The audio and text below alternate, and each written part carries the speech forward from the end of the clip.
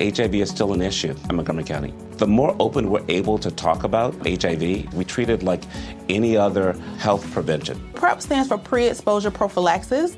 People who are not HIV positive, who may be at high risk for contracting the disease. This is a good choice for you. It's just a way for you to sort of take control and say, I'm going to do this to protect myself. Do it for them. Do it for you, Montgomery County. Learn more about PrEP, the HIV prevention medication. Visit doitforyoumc.org. Cara, eu gostava de usar relógio, sabia? Eu sabia. E eu não gosto de marzipan. Eu também, quando eu tinha 8 anos de idade, eu achei que eu ia gostar também. E uma época tinha um relógio que dava pra fazer bolinha de sabão com ele, era demais. Nossa, eu sempre fui muito apaixonado pelo relógio da... é Swatch, né? Swatch? Existe Swatch. Sim. Então, sim. E era um relógio do... Sabe o que é Swatch? Calma, eu tô falando. Era um relógio do Tintin e era tipo uma edição limitada de 200 unidades. Era muito lindo aquele relógio. Deve ser muito caro. Sabe o que é Swatch? É relógio em suíço. É? Não, acabei de inventar. Ah, tá. Claro que não, porque o Watch não, com S watch, de Suíça. né? Swatch. Verdade. Caralho, viu? É quase isso. Sério que você não... Não sabia. E aí eu lembro que quando eu me senti muito inteligente com 8 anos, porque eu sabia que a Suíça não tinha exército. E aí eu vi que tinha uma marca de relógio que era Swiss Army. Ou isso é Canivete, eu não me lembro agora. Canivete. Eu sou muito esperto. Mas eles têm a guarda, né, que protege o Papa. Tem nada, não tem porra nenhuma. Não sei pra que serve. Deve ter meia dúzia de caras usando relógio. E aquele negócio de... daquele chapeuzinho. Tipo, eu não consigo entender como, sei lá... Papa é um cara importante. Eu não achar ele importante, mas ele é importante no mundo. E... Porra, daí você bota a guarda suíça pra proteger esse cara. Não precisa. Eu tenho certeza que esses malucos não sabem lutar. Eles mal sabem atirar uma arma. Sabe... Papa obviamente tem uma arma escondida naquele chapéu. Eu tenho certeza que o Papa atira melhor que o soldado. Inclusive, ele teria que proteger a guarda suíça enquanto ele estaria sendo atacado. Mas, porra...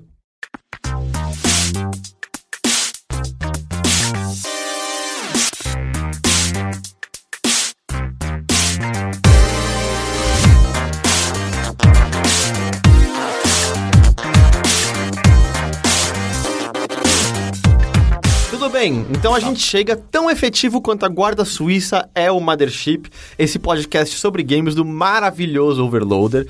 Eu sou o seu não tão maravilhoso anfitrião Heitor de Paula e eu tô aqui acompanhado, como sempre, do Caio Teixeira. Olá! Do Henrique Sampaio. Comedor de pipoca. E hoje com participação especial de André Assay, tudo bem?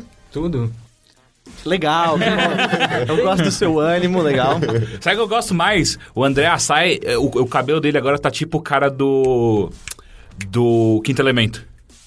O vilão do Quinto Elemento. Só falta colocar um pedaço de PVC. Sim! Você poderia muito fazer isso, inclusive. Se você quiser, eu tenho um PVC aqui. Eu tenho uma dúvida. Tá ligado aquela hora que o vilão do Quinto Elemento tá conversando com a entidade maligna e começa a escorrer uma coisa escura da cabeça dele? Sim. É sangue ou é a tinta do cabelo dele escorrendo por conta do nervosismo dele? Eu acho que é sangue. Eu acho que é tinta do cabelo, cara. Eu acho que é a notificação do meu celular. Pronto. Opa. Antes da gente falar mais sobre quem é o André Assay, conta a sua história, Henrique. Porque a gente tem muita coisa pra falar hoje. A gente tava falando de Papa, daí eu lembrei de uma vez, não que o Papa tenha passado pelo... Como se chama o bunker evangélico que tem ali na Zona Norte? O Templo de Salomão? O Templo de Salomão. O bunker evangélico. É lógico, mas eu nunca tinha pensado dessa maneira. É um negoção, tipo, uma fortaleza gigante quadradona, é um bunker pra mim aquilo. Sim. Enfim, e do meu Ele me lembra muito o Forte do Tio Patinhas toda vez que eu vejo. É bem aquilo. Nossa, você pode apostar que os pastores entram de noite embaixo e pulam na porra de uma montanha de... E tipo, do meu apartamento dá pra ver... eu tenho tipo uma vista, sei lá, do centro e um pouco da Zona Norte. E daí dá pra ver o tal do Templo do Salomão, porque ele fica aceso à noite, né? Tipo, com muitas luzinhas. É tipo o Shopping Higienópolis, só que triplicado por 10, sabe? Sim, mesmo que ele tem mais dinheiro que o Shopping Higienópolis. Exatamente. O que é difícil. Tem uma história, é verdade. Qual é a história em si? Então, eu tô contando a história. Eu ia cortar você, me toquei que você não contou a história ainda. Calma, tô cortando. Contando. E daí, tipo, teve um dia que tava um dia muito bizarro, tipo, chovendo pra caralho, umas tempestades, só que tava meio quente também. E tava rolando umas nuvens meio vermelhas, com uns raios vermelhos em cima do Templo de Salomão. E eu tava achando aquilo, tipo, muito bizarro. Eu nunca tinha visto raios vermelhos. E daí, tipo, muito tava imaginando abrindo o portal do inferno dentro do Templo de Salomão. O Edir Macedo, tipo, liberem este corpo etéreo e me deem a forma de Munra! Eu não sei se era essa fala mesmo. Não é isso, mas parecido. Parece, eu rimei. Na minha cabeça era, tipo, em algum momento ia sair a baioneta lá de dentro, matando uns anjos demoníacos, sabe? Seria incrível. Era essa história. Exato. Sai, eu quero falar já sobre você um pouco mais, você já vai ser as atenções, mas que na verdade esse é de fato um episódio repleto de muitas coisas aconteceram no site. Muitas atrações, muitas coisas gostosas. Então, antes da gente entrar no episódio propriamente, acho que a gente tem que conversar um pouco com você, ouvinte. É? Porque, apesar da gente já ter... Menos o João. Menos você, João.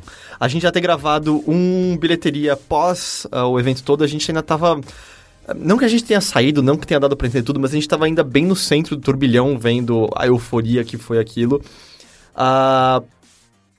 Agora a gente consegue entender melhor o que tá rolando com a ideia de termos um Patreon com um sucesso tão maior do que imaginávamos, do que qualquer projeção nossa inicial, assim. De novo a gente falhou em projeções. Do jeito bom, como sempre. Sim, a gente falhou. Eu imaginava que a gente ia ganhar $1 milhão. Eu quase acho que a gente pode começar a sair em missões suicidas, porque elas vão ser um sucesso. Ainda mais quando ela é suicida, quer dizer que a gente vai se matar no final, então tá tudo bem. Não, depois eu te explico o que quer dizer uma missão suicida. Mas, enfim, só pra deixar claro, talvez quem não tenha ouvido o último episódio, não tenha entrado no site, a gente tem um Patreon agora, eu não vou me alongar novamente nos motivos, tem a explicação toda da nossa ideia por trás dele, dos motivos. No último Mothership, você lembra da numeração exata? 24, ele chama A Chegada do Guerra. Isso. Vocês perceberam que é o número 24? E era o Guerra. Mas, caras, tem sido completamente insano, tem sido completamente absurdo, 1000 vezes maior do que a gente jamais imaginava, jamais sonhava que ia rolar, e ainda tá crescendo, ainda tem gente aparecendo. E junto disso Ok, a parte esquisita, entende? Eu vou tentar exprimir como eu tô me sentindo. Tenta. Tá ligado o síndrome do impostor? Sim. Eu não sei como que Você não sabe o que é síndrome do impostor? Não. Me dá uma explicação fácil sobre o síndrome do impostor. É meio que você acha que você é um impostor, que você de fato não tem uma habilidade que as pessoas... Porque assim, as pessoas olham pra você e falam assim, nossa, esse cara manda bem em alguma coisa, só que por dentro você sabe... Entre aspas, você sabe que você não vale aquilo, você não tem a capacidade de fazer aquilo, mas ao mesmo tempo tá rolando. Mas é uma coisa mais de humildade. Não necessariamente. Não necessariamente. Não. É ruim. É você de fato reconhecer que você é um bosta. Exato. Isso. É um pouco disso. Você acha que você é um bosta o tempo inteiro e em algum momento as pessoas vão descobrir que você não é. Elas vão descobrir eventualmente que você é um bosta, na verdade. Esse é o lance, basicamente. O Neil Gaiman explica muito bem quando ele começou ele é um bosta? Não, pelo contrário. Mas ele falava sobre como ele sentia que um dia 2 homens iam aparecer na porta dele com uma prancheta e dizer, acabou. Sabe? Chega. E caras, e de repente você vê, assim, não só, sabe, o apoio ao Patreon aumentando, mas as mensagens vindo junto disso de pessoas, tipo, genuinamente alegres, animadas, né? Com a ideia de poderem nos ajudar, contribuir conosco. Muitas pessoas dizendo, eu nem tô ligando pra aquelas promessas lá de novas séries, eu só, gosto do que vocês fazem, eu quero que vocês continuem fazendo isso. E outra coisa insana, assim, a gente tem um contato com parte da comunidade, sabe, o Twitter, os e-mails que a gente recebe, tem a comunidade do Games on the Rocks no Facebook, mas de repente você começa a ver as pessoas apoiando e você vê nomes de pessoas que nunca comentaram nada, nunca mandaram nenhum e-mail, que acompanham só e você... Como assim, sabe? Essas pessoas nem interagem não interagem fato. Vocês gostam do que a gente faz e eu não sabia, sabe? Eu não conhecia você, eu não tinha visto seu nome até então e ver essa vontade, esse carinho em querer apoiar e você começa a olhar, por quê? Porque a minha sensação naquele dia à noite vendo o número aumentar era, não, para, tá errado tudo, tá tudo errado, não, tem algo, isso não tá certo, alguém, parem as máquinas. Mas é que a gente não tinha muita noção, mas a gente atingia, aliás, a gente atinge muita gente até por conta do trabalho que a gente fazia no Arena, que era um site grande, tinha, sabe, uma atuação, o WIG tem uma atuação no Brasil inteiro, sabe, tem audiência do Brasil inteiro, e a gente não percebe necessariamente isso, sabe? Mas eu ainda acho que... carregou muito disso. Não, sim, mas ainda assim, sabe, quando você vê os números do podcast atual relacionado do IG, na verdade, tem muita gente apoiando que nunca ouviu o Games on the Rocks, né? Eu diria pelo menos metade tá fazendo isso. Eu nem sei dizer se tantos vieram agarrados de lá. E você vê pelos números de downloads quantas pessoas estão nos ouvindo semanalmente. E você acredita que os números estão corretos, todas as estatísticas mostram. Mas ao mesmo tempo você não tem tanta noção de como isso é de verdade até alguma coisa como essa acontecer, entende? Porque na real nosso alcance é muito maior agora do que era com o Wig, então eu não acho que essa explicação sua é a correta. Não é que eu tô falando de alcance, de antes e depois, tô falando da noção que a gente tem de quantas pessoas a gente atinge. A gente vê números, mas quando a gente percebe que isso é um contato, sabe, essa coisa próxima de pessoas falando, de pessoas mandando mensagens, de pessoas pagando, de pessoas nas festas, nos eventos, a gente percebe o quão grande realmente isso é, e quão humano e valioso isso é, sabe? Uhum. E eu não sei, pra mim tem sido uma loucura completa ver aquela campanha, ver tipo, a pessoa, como a gente falou, genuinamente alegres e saltando em cima disso, animadas com o que a gente pode vir a fazer, como a gente pode vir a crescer, como a gente pode fazer mais e mais coisas. E eu não sei, antes de eu finalizar, vocês têm algo, vocês devem ter algo a dizer também. Eu tô achando incrível. Eu não sei, tipo... não que eu esperasse, porque, tipo, na verdade, eu percebia que a gente tinha uma comunidade já muito, muito calorosa, sabe? Pessoas que apostavam muita coisa na gente, sabe? Que sempre acompanhou a gente desde, sabe, tipo, de muito, muito tempo e viu todos os diferentes tipos de trabalho que a gente já fez ao longo desses anos. E, de certa forma, essas pessoas se mantiveram, sabe? Mesmo que a gente mudasse, mesmo que a gente tentasse outra coisa, elas estavam lá sempre, tipo, apoiando. Então, de certa forma, só valida o quão forte é essa comunidade, sabe? O quão fortes são... é o grupo de pessoas que a gente atinge e a gente atinge por conta do trabalho que a gente faz, sabe? Então é meio que um ciclo, na verdade. Se a gente mudar completamente, se a gente fosse outras pessoas, a gente não atingiria essa comunidade, não seria essa coisa. E é justamente onde entra o que eu tava falando, a síndrome do impostor, sabe? Porque, especialmente no primeiro dia, eu até cheguei a comentar no Twitter, eu tava chorando que nem um retardado quando no primeiro dia da campanha da Wari. A sensação é aquela, eu sento e falo na frente do microfone e um macaquinho treinado conseguiria fazer o que eu faço. É a coisa mais simples do mundo. Você tá sendo muito humilde. Não, mas de novo, síndrome do impostor. É mais ou menos isso. Especialmente quando você tem esse contato direto, sabe? Do seu público te incentivando dessa forma. E ao mesmo tempo não é você, tipo, é nós. Sim, sabe? sim, mas você entende a perspectiva daquele momento e tal. Ou eu tô me expressando muito mal, talvez. Mas... era insano, tá ligado? Ver aquele momento, ver isso rolando e ainda tá sendo um pouco insano ver a reação disso e ter visto as pessoas respondendo a isso pessoalmente no boteco que ocorreu 2 dias depois. Eu não sei, eu acho que é uma coisa que ainda vou precisar de mais uns dias pra entender completamente, sabe, o que foi esse momento. Mas tem sido absolutamente incrível e muito, muito, muito obrigado. É gratificante, né? Extremamente. E tipo, é o boost que a gente precisa pra continuar fazendo um melhor trabalho possível, sabe?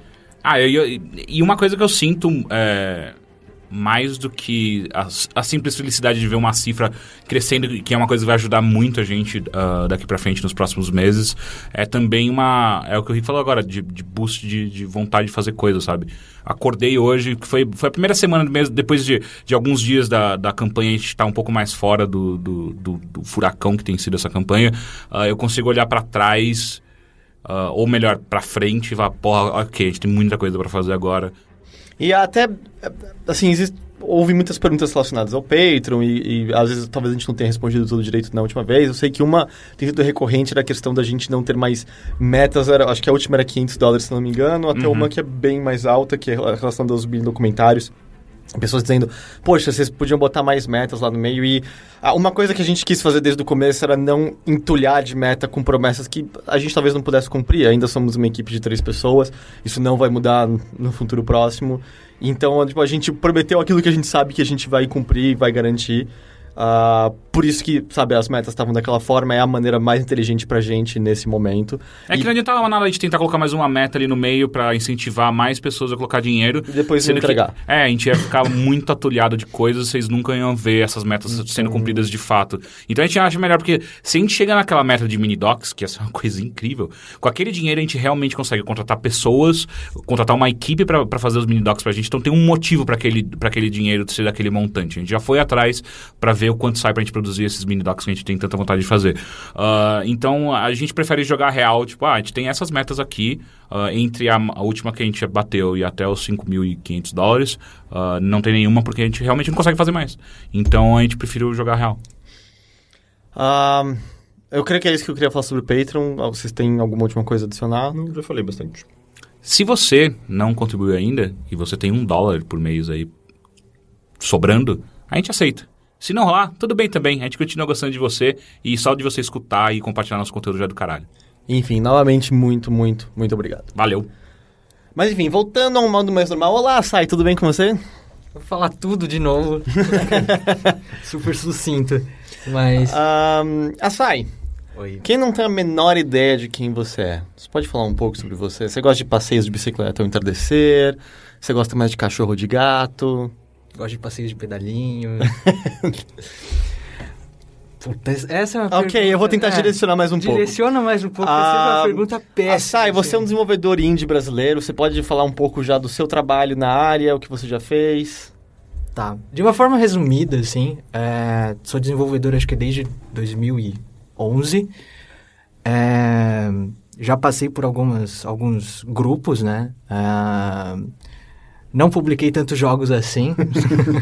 Não sou tipo que nem o pessoal da Miniboss que lança tipo 5 por ano, assim. Mas você tem uma gaveta cheia de projetos interminados ou eles só não foram acabados tem mesmo? Tem uma série de tipo, aquela poética da falha, assim. Tá tudo engavetado que você não quer mais olhar. Mas em 2013 eu formei com o pessoal da faculdade, tipo, um grupinho pra fazer jogos, né? Jogos gratuitos. E lançamos, acho que, o Red Blaster e mais alguns joguinhos, assim. O Red Blaster estava até em exposição no File mais recente. Vocês foram junto comigo. Sim, né? sim. E fora isso, eu organizo uns eventinhos também, normalmente voltados ao desenvolvedor independente, assim, em São Paulo, né? Que é o Spin. Um deles é o ou tem outros? Spin. Eu criei, né, comecei a criar aquela Game Jam, o SP Jam. É verdade. 2011, 2012. Aí saí fora. E aí ela continuou. Aí ela continuou. E aí depois disso eu comecei a organizar o Spin, né? Que é aquele encontrinho mensal que acontece, tipo, toda a primeira quarta do mês. E, aliás, acabou de rolar, né? O desse acabou mês. De rolar. Vocês estavam enrolados com o Patreon, assim. O Rick até ia, tipo, falar um pouquinho. Inclusive, teve até uma parceria com a Prefeitura de São Paulo, né? O que eu achei bem legal. Teve pra eles cederem o Centro Cultural pra gente, assim. Porque, que legal. Porque é sempre... Nossa, era sempre um parto encontrar lugar. Porque precisava ter muita tomada, ter internet de graça. A galera é meio pobre, então o pessoal não consome. Então, é foda. Por um tempo vocês estavam fazendo o Spin lá naquele bar Gibi, não é? Mas aí não tá mais rolando lá. Isso, aí com a parceria da prefeitura a gente tipo, pulou fora porque... Apesar do lugar ser super receptivo, ele era meio pequeno. Então, não sei se o Rick já foi muitas vezes, mas, nossa, sempre que enchia era, tipo, o ar-condicionado não dava conta. É engraçado, eu já fui lá algumas vezes, nunca pro Spin. Você nunca entrou, né? Nunca pro Spin. Nunca pro Spin? Eu fui pra outras coisas. Não, porque várias edições eu não entrava, assim, na porta. Eu ficava pra fora, porque tava entupido de gente. Era difícil até pra quem queria só chegar lá e consumir, quem queria ir lá atrapalhava a informação, trocar ideia, né? Porque tava quase virando um dia meio pra socializar com umas galera que curte games, assim, não pra se você tá interessado em desenvolvimento, alguma coisa. Aí atrapalhava todo mundo. Só te perguntar um pouquinho mais do Spin, só pra deixar claro. Esse grupinho que você fez com o pessoal é o Loud Noises. É, Loud Noises. Que pra quem não sabe é o grupo que, junto com o Overloader, idealizou a ideia do 31 Games, que vai ao ar toda sexta-feira aqui. Então, transparência, ok? Transparência, trouxeram conteúdo pra gente. Exato. Inclusive, o Assai já publicou o texto dele. Sim. Eu publiquei o meu, o Heitor deve publicar em breve. Sim, e lembrando até que o Assai, junto com todo mundo da Loud Noises, né, teve listas de fim de ano aqui no Overloader. Também. Em 2014. A gente fez o top 5. Foi por conta do Assai e do... Foi o Zé que falou também? Não, o Zé e o Diego. O Diego não ia falar, não. Eu ia falar, foi por conta do Assai e do Diego que o Teixeira descobriu o One Finger Death Punch. Sim, é incrível. Puta que pariu, que jogo do caralho. E também pra gente. Chegou a completar? Não, ainda não fechei. Falta pouquíssimas fases, mas eu ainda não fechei. Inclusive também é culpa do Assai ou do Zé que a gente jogou aquele shuffle do Wolfenstein 3D lá, o... A Wolfenstein da Free Lives. Que aquele negócio é muito engraçado. HD. Foi um dos jogos que a gente mais riu em Shuffles. E, enfim, aí o Spin tá rolando primeira quarta-feira do mês. É um evento voltado para desenvolvedores, então a ideia é vocês querem que só mais galera que esteja interessada em desenvolver vá pra lá? Ou é aberto em todo mundo que só curta a cultura de games? É aberto pra todo mundo, porque normalmente como que funciona o encontro? O desenvolvedor vai lá, ele leva o jogo... em desenvolvimento ou completo, qualquer estágio de desenvolvimento para fazer testes. E se você estiver interessado em saber o que o pessoal de São Paulo está produzindo de jogo, aparece lá, você pode testar, dar feedback, conversar, assim. A única coisa que eu falo é que eu não pego ninguém na mão, né? Eu já sou meio tímido, assim. A gente não tinha reparado. Não. Então, imagina, tipo, vários outros desenvolvedores que são pessoas geralmente tímidas, assim, tentando interagir com outros. Então, começa sempre... Caralho, deve dar pra rolar, fazer um Globo Repórter inteiro só no spin, sabe? Deve ser meninos desenvolvedores de um lado, meninas desenvolvedoras do outro, a gente tem que ir lá e dar mãozinha pra começar a dançar. Assim, O que eles comem? Como eles se comportam? O que eles comem? E aí a gente vê nada, porque tá todo mundo... Eu tenho uma pergunta. Ela pode ser um pouco meta, mas por que você fez o spin ou qualquer outro evento? Não é metalinguístico isso. Sei lá. É mais por motivação, né? Assim, eu comecei a produzir eventos por conta de um acidente. Na faculdade... Fui atropelado e acordei querendo fazer jogos, né? Uau! Chamado de The Divine, né? Não, eu fazia parte da Atlética. Caralho, como assim? Você fazia parte da... Você era o quê? Tesoureiro? Não, é organizador de festas. Caralho! Legal.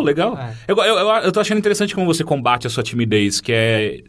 Fazendo coisas exatamente embaixo do holofote, né? Tipo, não, eu só controlava a parte de eventos. Mas... então eu fazia festas, aquelas viagens, tipo, interfaculdades. Ave Maria. Era muito... Não lembro de nada. Eu entendo. Mas eu tinha essa expertise de fazer. E também trabalhei muito tempo com produção cultural, né? Eu fiz artes. Tipo, uma maravilhosa faculdade. Você e o Heitor, vocês têm umas grandes... Eu não fiz artes, eu fiz letras. Então, você tá falando que é uma grande faculdade. Tá coladinho. Eu fiz design, também tá coladinho, velho. Só você, que é jornalista. Que é tão inútil quanto a gente, então... Tá tudo perto, né? É tudo humanas. E então eu sabia como organizar eventos. Assim, e... Por uma parte da minha vida, eu tentei desenvolver jogos, tem as ideias megalomaníacas que você pensa, falha miseravelmente. Eu falei, putz... Em um determinado momento, eu falei, putz, será que eu quero continuar fazendo jogos, assim? E na época eu não conhecia ninguém de São Paulo que fazia jogos. Eu falei, será que existe outras pessoas que nem eu? Tipo, uns fracassados, assim, zoados, que tipo... Mas você é de São Paulo mesmo? Sou de São Paulo. Uhum. É que também, isso foi quando, mais ou menos? 2010. 2010 meio que tava começando essa cena indie de São Paulo, né? Tanto que, eu não esqueço até hoje, quando eu escrevi sobre o Out There Somewhere pro Arena eu lembro que o primeiro parágrafo era falando sobre como não olhe pra esse jogo dizendo, porra, é um jogo brasileiro bom. Porque era meio que a primeira grande coisa, assim, brasileira. Tipo, é só um jogo bom por ser bom. Vamos tentar esquecer por um segundo que ele é brasileiro também. Porque antes disso, a única vez que, tipo, eu lembro de surgir um blip de jogo brasileiro foi o Freakscape, assim, que foi... Era como assim? O jogo de capoeira, cara? O Fome Animal do Cacete do Planeta, de 96. Eu vou manter na minha... Também tem aquele jogo do Gustavinho. Incidente de Varginha. Vocês entenderam? Gustavinho, gente, com Marisa Hort. Vocês entenderam o que eu quis dizer, caralho? Tá, eu entendi. Então, tipo, eu total entendo, assim, não havia essa ideia dessa comunidade, né, que existe agora. Não, e ninguém se conhece, é tudo muito insular, tá? Cada um do seu cantinho. A gente fica em casa jogando videogame, isso acontece, né? É difícil se conhecer. Se bobear, a galera se conheceu mais pelo Ragnarok do que... Eu depois fiquei sabendo que tinha muitos fóruns e coisas de e-mail relativas a isso, mas, putz, eu detesto interagir na internet, cara, desde aquela época, assim, é terrível. Nossa, mas que merda, né? Você é tímido e detesta interagir pela internet. Você tá na bosta, sabe? Você tem que realmente se esforçar pra sair, né? Porque é foda. Eu saio bastante, por incrível que pareça. Mas aí eu falei, vamos fazer um evento. Aí juntou eu e um amigo, que é o Zé, que tipo, conheço desde o colégio, assim, fez faculdade junto. Zé, né? E... A gente tem que trazer o Zé também um dia aqui. Vai ser, acho que, mais interativo, eu acho. E aí a gente falou, vamos aproveitar que a gente sabe como organizar eventos e vamos fazer um encontro, né? Na época, acho que foi o pessoal da Miniboss, eles fizeram aquela Global Game Jam que foi notícia em vários lugares. Eu pesquisei, né, sobre Game Jam, falei, acho que é fácil de fazer. Você junta uns 10 negros numa sala, 48 horas, fazer um jogo, Não parece muito difícil. E a gente fez na nossa faculdade. Então a gente tava esperando 30 pessoas e foram 100. Caralho. E tinha Dá pra ver que você é estrutura? tão bom de projeção quanto a gente. E tinha estrutura pra tudo? Tinha... A gente arranjou. Foi aquela coisa, tipo, estresse total, mas deu certo, assim. E eu acho que o pessoal curtiu. E a partir disso eu fui começando a fazer eventos. Então toda vez que eu via alguma coisa alguma necessidade, putz, o pessoal não interage muito fora tipo, por exemplo, essa Game Jam. A gente podia fazer uns encontros. E lá fora também tem uns encontros. Eu fico pesquisando, tipo, uns eventos que acontecem lá fora e tentando adaptar aqui com as devidas proporções, assim. Então, tipo, no Canadá, em Londres, eles faziam esses encontros mensais que aconteciam em bar. Era bem super... Era um ambiente relaxado, né? Vamos fazer. E foi assim que começou também os encontros, né? E também com o input dos amigos, né? O Miniboss, na época eles foram pro Canadá e voltaram. Nossa, lá é incrível, tem esse encontro, o pessoal tem apresentações, bebe, jogam, tipo, jogos uns dos outros, e a gente tentou fazer isso aqui. Engraçado que eu peguei muito esse relato da Mora de quando ela voltou pra uma matéria que eu acho que isso que eu ia falar, pro Arena. E daí, tipo, tem justamente essa... Ela voltou com aquele brilhinho nos olhos e falou, nossa... Não, isso fica muito evidente, né, na entrevista, é bem legal. E aí São Paulo, pouco a pouco, arrancou todo o brilho de novo. Até se tornar igual a Vassai. E você diria o quê? O Spin tem sido um sucesso, tem dado certo? Você ainda tem adaptado ele? Você tem gostado? Você quer mudar algo? Assim, o encontro em si, ele acontece... Acho que já tá num formato em que o pessoal já se acostumou. Assim, ele leva jogo, é um ambiente relaxado, eu nem preciso mais ficar organizando muita coisa. O cara leva o jogo, senta lá e faz do mal e mal, tenta fazer a divulgação dele pro pessoal se interessar a jogar, né? Mas talvez, sei lá, criar algum outro evento, não sei, uma festa, sei lá.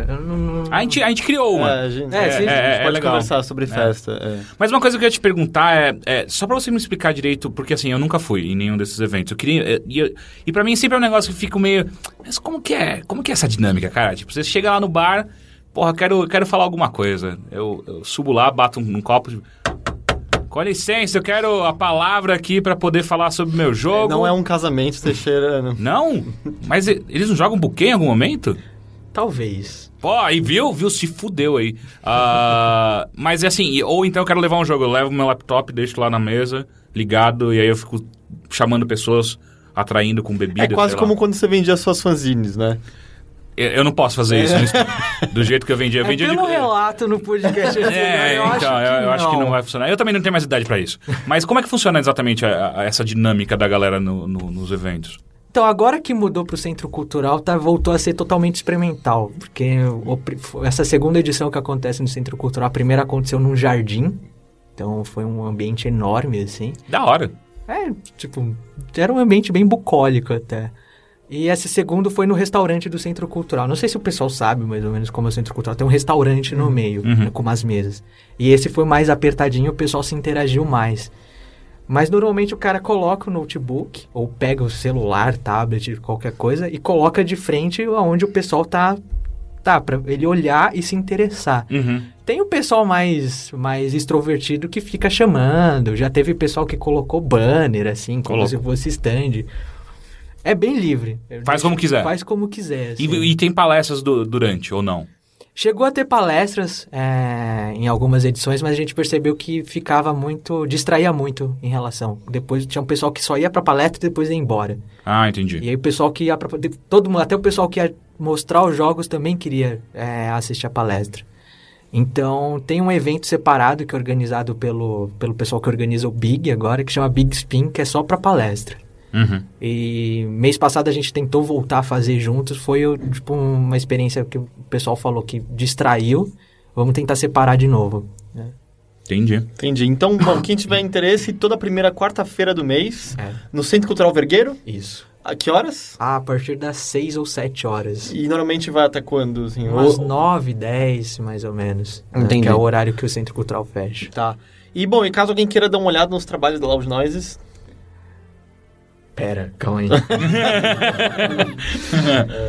É só entrar no site que é tipo www.loudnoises.com.br. Não tem muito mistério, é um Tumblrzinho mega simples, assim. A gente é bem vagabundo com relação à divulgação, a fazer site. E lá tem todos os links para os jogos que estão todos de graça. Acho que estão todos de graça agora. E é isso. E, sei lá, por acaso tá trabalhando em alguma coisa no momento que você queira falar sobre? Tem algum jogo no horizonte que esteja aparecendo? Tem alguns projetos, mas são, acho que esse ano tenho mesmo que fazer 2 jogos, né? Porque cheguei a ganhar aquele edital da prefeitura. Então é obrigado, senão ferra com tudo. Assim. Tipo o nosso Patreon, sabe? A gente tem que fazer. E tá tudo encaminhado. E tá tudo encaminhando, mas tá em estágio inicial. Começou mês passado, assim, né? Então até o fim do ano provavelmente tem alguma coisa mais sólida. Entendi. Bom, então quer saber, a gente pode voltar a se falar mais próximo ao fim do ano. Teixeira, quer perguntar algo? Sim, eu quero perguntar algo que acabou de vir na minha cabeça. Como é que surgiu essa parceria de vocês com a prefeitura de São Paulo? É porque é interessante, porque assim, a gente vê muito mais no Sul um apoio do governo, de fato, para games. Tem até um polo no Nordeste também, que é legal. Mas aqui em São Paulo, eu não escutei muitas vezes a prefeitura, principalmente que é municipal, né? Muito bizarro. O Estado até entendo com uma certa facilidade de ter esse tipo de edital. Agora, a prefeitura de São Paulo apoiar, para mim, é um tanto quanto novo. Como é que rolou isso daí? Assim... A organização a gente tem algumas, que são aquelas maiorzinhas, né? Tipo, AC Games, Abra Games e... Não lembro mais de nenhum. Sei lá. BGD, não, mas BGD é internacional. Né? Tem uma terceira que eu nunca lembro. E elas estão sempre localizadas em São Paulo e sempre teve não é uma certa, tipo, rivalidade, mas sempre teve uma certa visão de que essas associações sempre olhavam com um olhar empresarial, assim... aqui em São Paulo. Então, eles sempre queriam que, tipo, você abrisse empresa, funcionários, AAA, né? Eles sempre tiveram essa visão. Porque e é muito interessante a quantidade de AAAs que elas lançaram, né? Porque Sim. é absurda. Era muito engraçado, especialmente no passado. Especialmente no passado, quando parecia muito mais um deserto, a cena de desenvolvimento de jogos, não só em São Paulo, mas no Brasil todo. Você via aquelas empresas aparecendo, não, porque a gente vai fazer o primeiro AAA no Brasil. Do que vocês estão falando? Vocês nem sabem o que é. tá morrendo no mundo inteiro. Vocês estão na contramão de tudo. O que vocês estão fazendo? O que vocês estão falando? Era muito... Era falta de referência. A referência era o AAA, né? Mas era muito engraçado, assim, você vê o distanciamento da realidade, sabe? Que algumas dessas empresas apareciam. E clamando por uma organização empresarial, administrativa, que nem eles mesmos estavam tendo, porque eles não fizeram a porra de um business plan olhando, quantos AAA será que tem? Quantos estúdios grandes tem aqui no Brasil, sabe? A gente tem uma licença de Unreal Engine, acho que a gente consegue fazer um AAA. Era basicamente esse pensamento. Tanto é que mesmo estúdios grandes, assim, tipo a Ubisoft, eles, tipo, vieram pra São Paulo e vazaram, né? Tanto a Ubi se transformou completamente do que ela era no começo, tanto que ela fechou os estúdios de desenvolvimento dela. A EA também, né? Eles tinham os estúdios mobile aqui eles fizeram, acho, bastante daqueles jogos... De menininho. Que terminava com Z. Como é que era o nome? Bratz. Não era Bratz. Não sei o que, designer. Talvez? Era sempre relativo à profissão. Eu sei não sei o que lá. Eu sei que o jogo do Michael Jackson de 3DS foi feito aqui. Sério? Foi o último. Foi o último. Que o Murai e um amigo nosso trabalhou nele. E é engraçado, porque ela se transformou... Tipo, teve aquele momento que deu aquela tristeza de... tá ligado? Mais um caso de como nunca vai nada pra frente aqui, e ela se transformou e tá dando muito certo, né? É uma das empresas mais bem estabelecidas no Brasil, de empresas de games, de todas, assim. Mas não de desenvolvimento. Não de desenvolvimento, mas ainda assim há uma presença, sabe? Ainda assim há um contato com o mercado brasileiro, tem uma tentativa de preços mais interessantes, tem tradução de jogos. É que assim, a gente nunca pode esquecer quando a gente fala isso, tipo, empresas de games no Brasil, Riot, não pode esquecer da Riot. Inclusive, a Riot é a maior... Eu tinha esquecido. Então é a maior operação de longe que tem no Brasil atualmente. O lance da prefeitura, pelo que eu sei, você pode até me complementar. Depois que o Ariel Veloso foi contratado para trabalhar na Secretaria da Secretaria de Cultura da Prefeitura de São Paulo, ele já tinha essa base de games, ele é formado em videogames, ele inclusive participou de um podcast nosso no qual ele tirava cartas de previsão da E3. Você lembra? E todas deram certo, não era? Não sei, eu realmente Mas em algum momento ele falou que a Nintendo ia morrer. Eu lembro claramente dessas não cartas. não falou disso. Ele falou sim. Bom, daqui a 1 milhão de anos vai se provar a verdade. Viu? Né? E ele vai estar certo. E daí, eu acho que ele foi contratado no ano passado, não foi? Alguma coisa assim? Foi. E é justamente porque existe um interesse da prefeitura de integrar videogames ao SPCine, se eu não me engano, que é tipo um órgão que trata com as... trata diretamente de cinema, com produtores e produtoras e associações, mas eles estão tentando dar uma força cada vez maior para games, porque a gente sempre foi atrelado a cinema, né? Tipo, videogame no Brasil tá sempre muito atrelado ao audiovisual. E pelo que eu entendi, tipo... eles estão... Ainda tá lá dentro, mas eles estão tentando afastar, tanto é que agora tem, tipo, edital só pra games, pra aplicativo. Sempre foi engraçado essa aproximação de... A relutância em ver como própria área, né? Tanto que grande parte do problema dos impostos é porque ele era visto como jogo de azar, basicamente, né? Ainda tá nessa Tem situação. os mesmos impostos, isso não mudou. E aí, tipo, era sempre engraçado. Nunca houve uma criação de uma área específica. Tipo, o que parece isso? Atrela com isso daqui e tal. E é sempre muito... Até hoje, é um erro muito grande você atrelar, né? Com a área de audiovisual, de cinema. É uma besta completamente diferente. Falta de representação, falta de... Enfim, tipo, fazer essa ponte com a indústria e o governo. Mas você vê, tipo, o fato da prefeitura ter aberto uma vaga que está sendo preenchida por uma pessoa que é mais da área de games e trabalha na Secretaria de Cultura, você vê que já é uma coisa sabe, o interesse dele de trabalhar com cultura e videogame já vai ser direcionado diretamente aos independentes, a quem trabalha com jogos mais artísticos, sabe? Não é esse lado comercial, sabe? Até porque eles trabalham com... É cultura, não é empresa, sabe? Eu acho que tá rolando desde 2013, alguma coisa assim. É que eles estão tentando implementar um modelo mais canadense, assim, em que não é só, tipo, tentar fazer filme, longa. Então, eles têm média-metragem, curta-metragem, animação, que também tá ficando mais forte. E jogos, né? Eles perceberam que jogos, inclusive, assim, dando... menos dinheiro do que para fazer um longa, consegue fazer algum produto, teoricamente, né? Na previsão deles, eles conseguem fazer um produto que consiga atingir, tipo, tanto mais pessoas quanto um filme produzido aqui. Pois é, você sabia que agora não são só os garotos que jogam, as garotas também. É mesmo? Pois é, e até gente mais velha anda jogando. Mentira. Verdade. Aquela sua avó mexendo no celular com aquelas pedrinhas coloridas? Que ela morreu? Aquela é um jogo. É? É. Eu acho que a gente enterrou ela com um celular, inclusive. Com o controle do Wii U. Sai, tem mais alguma coisa sobre você mesmo que você queira falar? Acho que não, mano. Não... Ok. Antes da gente partir sobre o que estamos jogando, eu gostaria de saber dos dois senhores, Teixeira e Henrique, se vocês gostariam de falar brevemente sobre o boteco que aconteceu neste fim de semana. O que eu lembro que foi muito legal. Henrique? Foi legal, a gente testou pela primeira vez o formato de colocar computadores com jogos mais party, né? Tipo Towerfall, Nidhogg, tinha Broforce também. Broforce. Infelizmente eles não jogaram aquele Blaze, alguma coisa, que é um joguinho de corrida. Parece muito... Eu tô louco pra jogar até hoje esse jogo. Blaze Defense, como que é? Eu não lembro, mas é uma mistura de Mario Kart com Rock'n'Roll Racing. Enfim, e foi mó legal, né? Tipo, as pessoas curtiram bastante, todo mundo se divertiu. Sim, a gente até... Teixeira conversou, né, na comunidade pra ver as reações, como foram. Eu gostei bastante, assim. Eu lembro quando eu cheguei, eu tava um pouco preocupado, porque como era um espaço completamente diferente do que a gente tem normalmente, tinha umas mesas em volta, parecia que todo mundo tava em pequenos núcleos, separado e tal. Mas rapidamente parece que todo mundo animou, começou a conversar, e eu gostei como... além dos jogos que estavam lá, e a Galápagos levou os jogos, outras pessoas também trouxeram. Eu vi uma galera jogando um jogo de cartas que eu não reconheci. Eu sei que não era Magic, mas não reconheci o que era.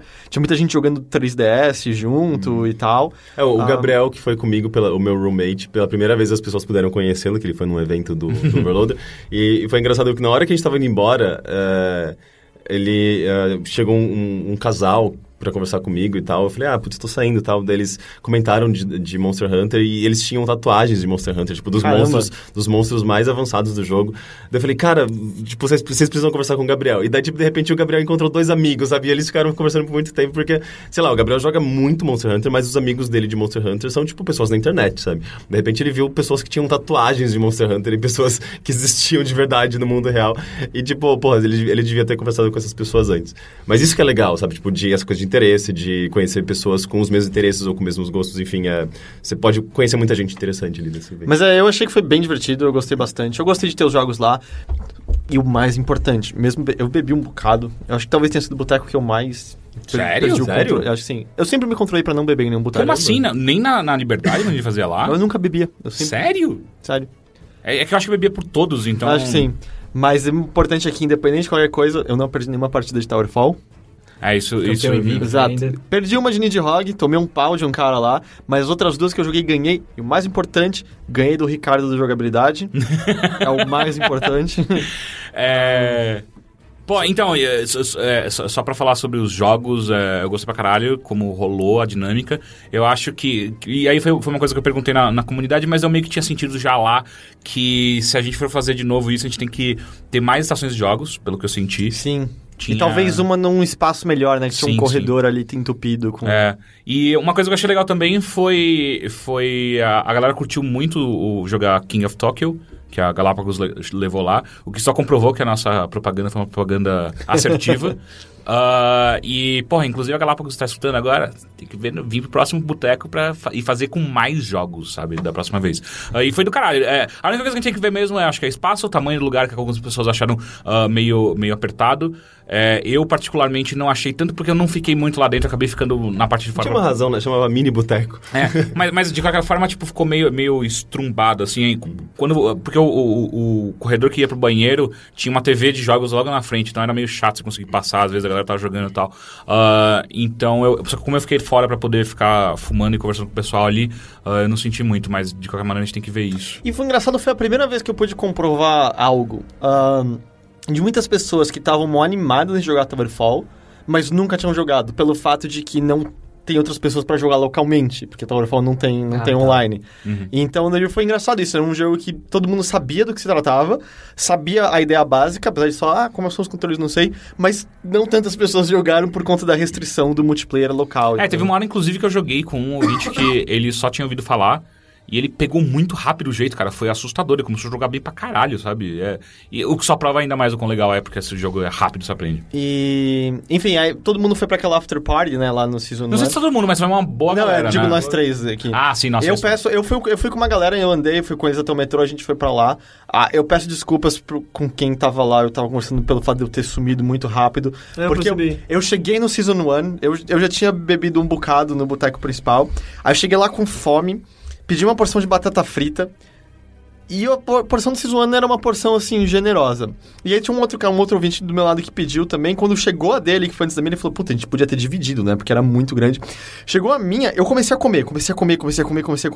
De repente ela tava já vaziazinha, eu olho pra dele e a dele tá, tipo, muito mais cheia. Ele... Cara, você comeu meio rápido, hein? Eu tava meio sem noção. E aí meu estômago começou a doer. Estufou, né? E eu tô fazendo um tratamento com um remédio que tira muito a dor do estômago. Então, pro meu estômago ter doído é porque o negócio tava pesado. Aí eu tentei jogar Mario Kart com o pessoal. Joguei uma corrida. Quando eu terminei aquela corrida, eu percebi, eu não tenho mais energia nenhuma. Eu tava exaurido. Zerado. E aí eu me toquei. Ou eu começo a dizer tchau pra todo mundo e vou me ferrar. Porque o Teixeira vai virar pra mim e começa a fazer... Sim, eu fiz isso com várias pessoas, inclusive. E eu vou ceder à pressão dos outros e continuar nisso aqui, ou eu saio a francesa e vou descansar. E aí eu sei que foi mal educado, mas eu saí a francesa, foi uma decisão incrível, peguei um táxi na porta, cheguei na casa da minha namorada, eu tomei um banho, eu apaguei na cama. Tipo, eu acordei no dia seguinte sem perceber tempo passando nenhum. Foi Só pra dizer que ele breu. fez a mesma coisa na minha festa de aniversário. Não, lá eu dei tchau pra todo mundo. Você deu? Sim, sei que tava muito bêbado. Ah, não, então foram outras pessoas que Eu fechei o bar. Foi isso que eu fiz. Não, isso foi Eu fechei o bar, virei amigo de todo mundo, os donos do bar. E eu não lembro de voltar pra casa, só sei que às 8 horas da manhã, a Giovana me disse que ela acordou preocupada que não sabia onde eu tava, porque ela tava ligando no meu celular e não atendia. Ela foi até a sala e viu que eu tava dormindo no sofá. Aí ela tentou me acordar, ela falou que eu fiquei bravo, mas aí eu levantei. E aí quando eu fui pra cama, ela falou, você consegue chegar até a cama sozinha? Eu falei, sim, eu tirei a calça e quase errei a cama na hora de cair. Mas, sei lá, eu gostei, eu achei que foi legal. Mas vocês que estavam lá, deem um feedback se vocês gostaram, o que vocês acharam, como foi. Seria legal pra gente saber, até pra gente ir pensando no formato dos próximos. E eu acho que com isso a gente encerra esses outros assuntos. Vamos falar de videogames. Caralho, né? Hoje foi tipo... Demorou.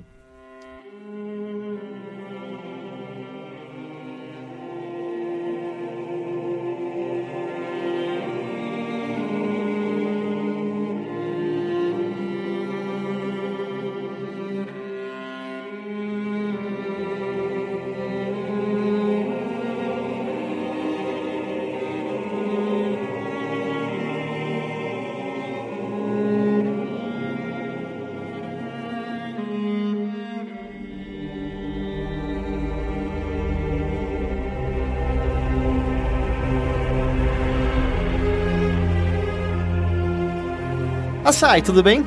Tudo. Acho que é a quarta vez. Eu sou muito preocupado com o bem-estar dos meus convidados, ok?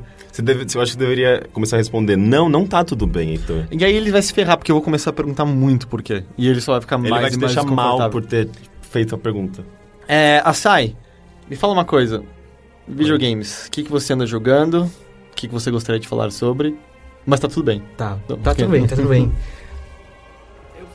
Assim, eu vou falar rapidamente do jogo que eu tô jogando agora, tipo, super hard, assim. Ok. porque One já Finger Death foi- Punch. Não, eu zerei aquilo. É mesmo? Zerei todas as modalidades, tipo, Eu gosto peguei muito daquele quase jogo. todos os achievements, tipo... Sério? Sério. E tem achievement pra caralho. Tem achievement né? pra caralho. É. Mas foi, tipo, umas 16 horas de One Finger Death Punch, Foda. assim. Eu até hoje não entendo porque chama One Finger, porque você usa 2 dedos naquele jogo. Mas só que você só bate com um, eu já Mas falei. você usa 2. Tudo bem, eu já falei, você pode usar um só, você fica com o dedo indicador E fica, clicando tipo, nos dois. trocando. quando- Ninguém Finger- usa o dedo como indicador chama? pra Peraí. clicar o botão direito do One mouse. Finger Death Punch. Então devia ser É One porque você Finger at aperta the same com o time dedo. Death Punch. Tinha que ser Two Finger Death Punch. Talvez. Mas o que você tá jogando, Açaí? Dragon Age Inquisition. Que The Inquisition. foi tema já, acho que... Teve 3 podcasts, assim, então eu nem vou me alongar muito. Acho que foram 2, Ah, não sei. Você mencionou muitas vezes. É porque eu gostei bastante daquele jogo. Eu também. E olha que eu odiei o primeiro, não joguei Você odiou o segundo. primeiro? Eu odiei o primeiro. Eu Ok, não saí do tutorial. Açaí, ok, obrigado. Caio Teixeira. Como você não gostou do primeiro? O primeiro é tão legal. Então, eu não... Ele tinha um sistema de batalha meio estranho, assim. Então eu comecei a jogar o tutorial. Eu dormi no tutorial. Mas é Aí- tutorial. Tutorial é feito pra as pessoas dormirem. Mas né? eu falei, eu acho que eu dormi no jogo. Isso não é um bom sinal. Já era. Eu nunca mais toquei no Dragon Age. assim. Eu quase tirei um cochilinho, acho que no começo no tutorial do Dragon Age Inquisition. E daí, tipo, eu voltei, tava numa cidade cheia de coisas e quests, pessoas e missões e diálogos e pessoas e... Eu não quero jogar esse jogo, eu tô com preguiça. Que engraçado, porque esse é meu único porém com o Inquisition, é justamente que eu acho que o sistema de combate é um pouco raso. E eu adoro o sistema de combate do primeiro, porque era muito estratégico. Eu amava programar as inteligências artificiais de seus companheiros pra eles... Aqui, não sei, ele era tipo um turno meio esquisito. Ele não era turno, era tempo real com você podendo pausar a hora que você É quiser. isso, eu achava meio esquisito. É tipo, ou eu gosto de ou real time ou por turno. Você também odeia Knights of the Old Republic? Sim. Ah, eu sabia. Olha, Você, então- você gosta de Fallout? Eu gosto, mas eu jogo ele como se fosse um shooter. Eu não Você não usa o VATS. o VATS. Então... Depende no início até faz sentido, depois perde totalmente Eu sentido. só usei VATS aquele jogo inteiro. Acho que eu eu nunca também. dei um tiro em primeira... Eu não faço ideia como fazer pra dar tiro em primeira pessoa. Você clica? É isso? Não sei. Aperta ou aperta o gatilho, né? RT. Impressionante. Direita é mira. Tipo, E aí, por conta Normal. desse combate, então, mais voltado à ação mesmo, você tá gostando do Inquisition? nem tanto assim, o gameplay em si, tipo, de batalha é bem comum, né? Mas o que me pegou é bastante a história, né? Tipo, tem um quê de Mass Effect, assim, ele é tipo meio... Você precisa salvar o mundo. Porque o primeiro, você começa... Você tem... Que eu me Você tem que lembro- salvar o mundo Você mais tem no que salvar primeiro o mundo, do mas que... demora um tempo até você, tipo, perceber que você tem que salvar o mundo. Tem uma historinha lá. Não começa estourando tudo. Não, que é porque o lance do primeiro é justamente que é o Dragon Age Origin. Que aí você tem a história de origem de vários Isso. personagens. E aí nessa história de origem é você indo virar um Grey Warden e Isso. aí você entender que fudeu o mundo. E aí você salva lá da Blight, que eu entendi, que é tipo do Inquisition, assim. E o segundo se passava numa cidade só. Eu falei, Sim. foda-se, sabe? O segundo ele é cansativo por diversos motivos. E foi o que eu mais joguei, por incrível que pareça. Eu só parei de jogar o segundo porque eu cheguei num chefe e o meu save tava num estado de jogo no qual que era impossível continuar a partir dali pra matar aquele chefe. Sei. Eu carregava o jogo, chegava no chefe, travava, morria, enfim. Você mesmo baixando pra Easy, não deu? Eu acho que dá pra fazer isso? Dá. Mas eu acho que eu lembro que eu tentei tantas vezes, tantas alternativas que eu desisti. Entendi. Mas eu tô gostando bastante da história e os personagens, cara. Os personagens é o que me prendeu aquilo e tá, tipo, 60 Obviamente, horas, assim. obviamente, Iron Bull, melhor de todos. É o mais legal. Ah. É o mais legal. Mas sei lá, é estranho, assim. Eu odeio fantasia medieval. Tipo, o pessoal já conhece. Você não gosta de RPG? Não, Eu RPG gosto de tem RPG, vários temas. mas vai. eu não Eu gosto não, de... tô falando de RPG de mesa. Já tem joguei outros temas, vários. né? Joguei Shadowrun, por exemplo. Shadowrun não é é foda. fantasia medieval, é É. fantasia, tipo... É fantasia Futurista. tipo punk, né? Isso. Steampunk. Não, steampunk não, é só punk futurista. Mas eu nunca gostei de fantasia medieval. Entendi. E olha que eu já li, tipo, Senhor dos Anéis, li, tipo, Game of Thrones. Li É que eu tenho uma teoria. Você envelheceu. Talvez. Eu já gostei de fantasia medieval, eu não gosto mais também. Sim, porque você envelheceu. Eu acho assim, o jogo tem que ser muito bom pra minha trade. Tem que ser um Skyrim ou um Dragon Age da vida. Senão é tipo, de novo isso. É tipo metal.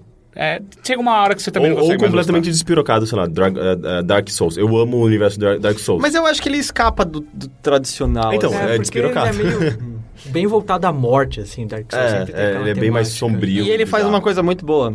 Você pode ignorar o universo dele completamente. Eu amo Dark Souls Eu por não conta disso. tenho a menor ideia, nem minimamente, qual é a trama daquele jogo, e eu não tenho interesse nenhum Então, em mas descobrir. isso que é legal, porque meio que tá aberto. É tipo como se eu fosse criança lendo os quadrinhos da Mônica sem saber ler, de fato, e criar na minha própria cabeça as situações e o porquê daquela história, sabe? Daqueles personagens, daquelas situações. É interessante.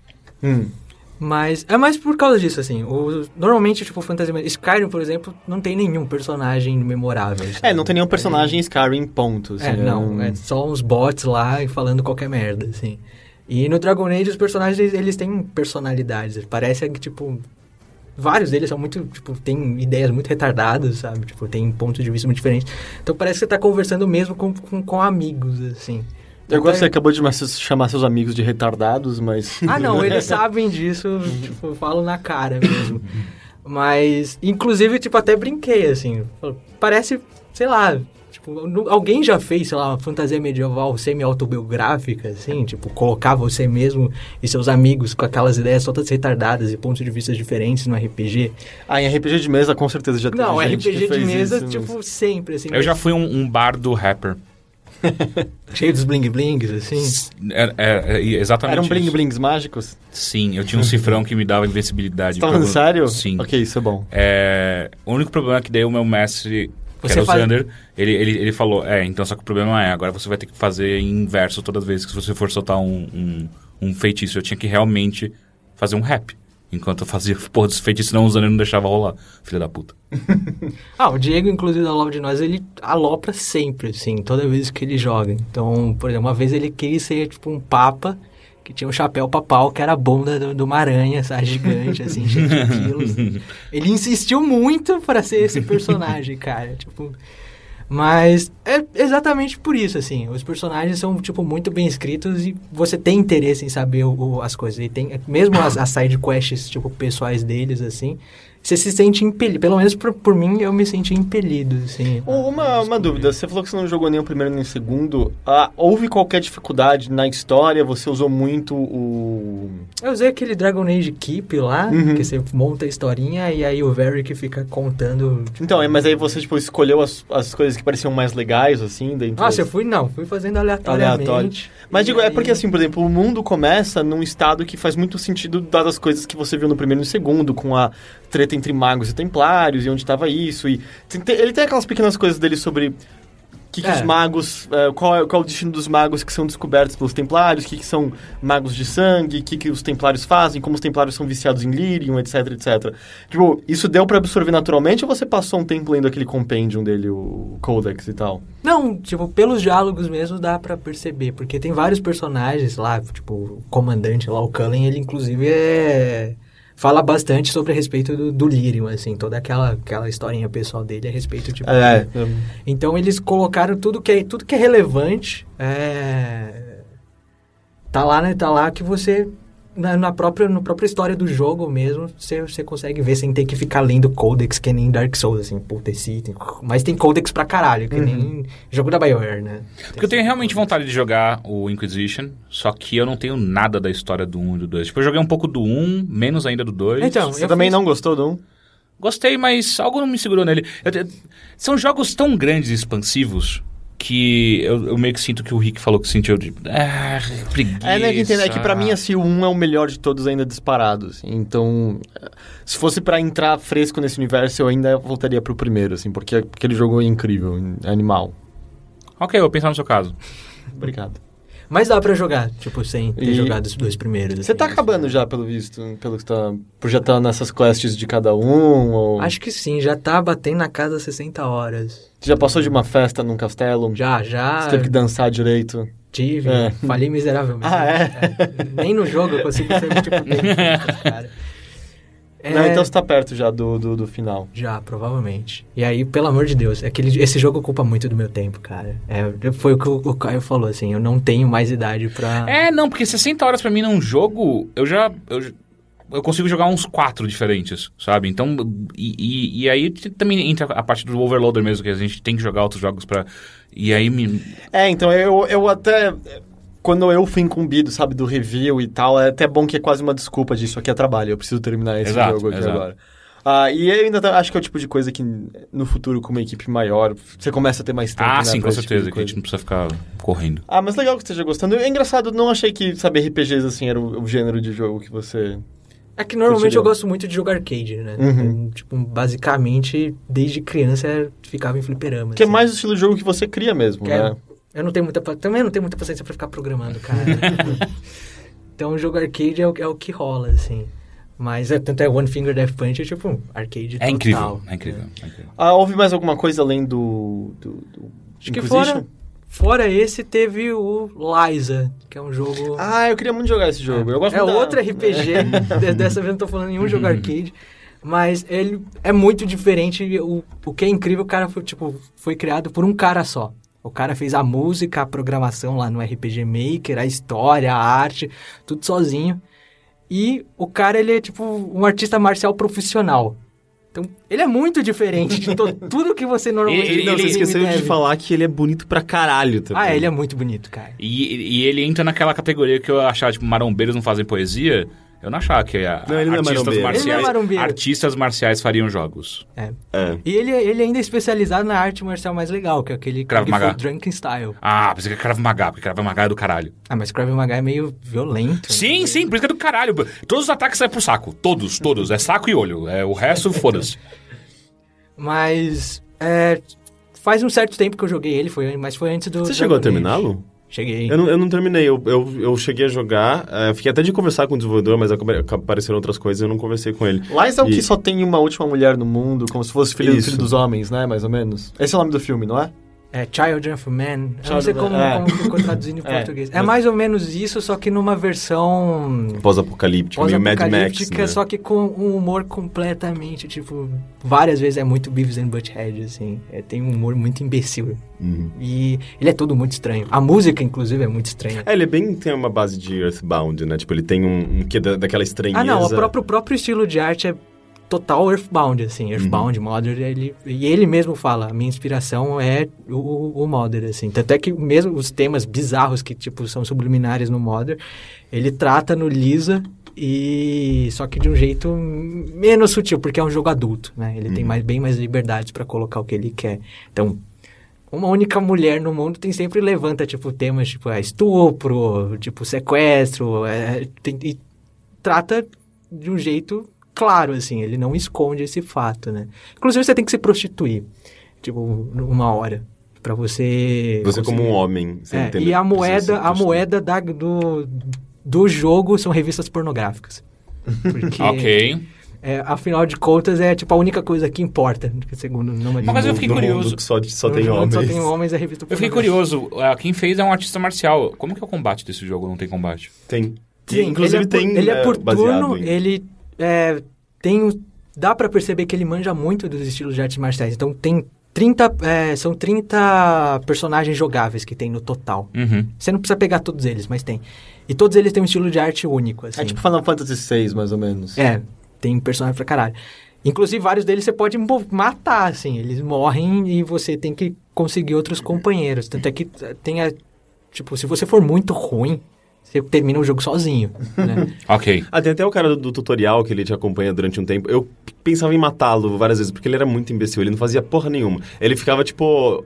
Ele ocupava um espaço na sua party, né? E eu não lembro dos golpes dele, mas era basicamente ele te dava umas dicas. Ele te dava dicas ou xingava os caras, assim. Tipo, ele sempre falava. Gostei dele. Ele é tipo o Teixeira.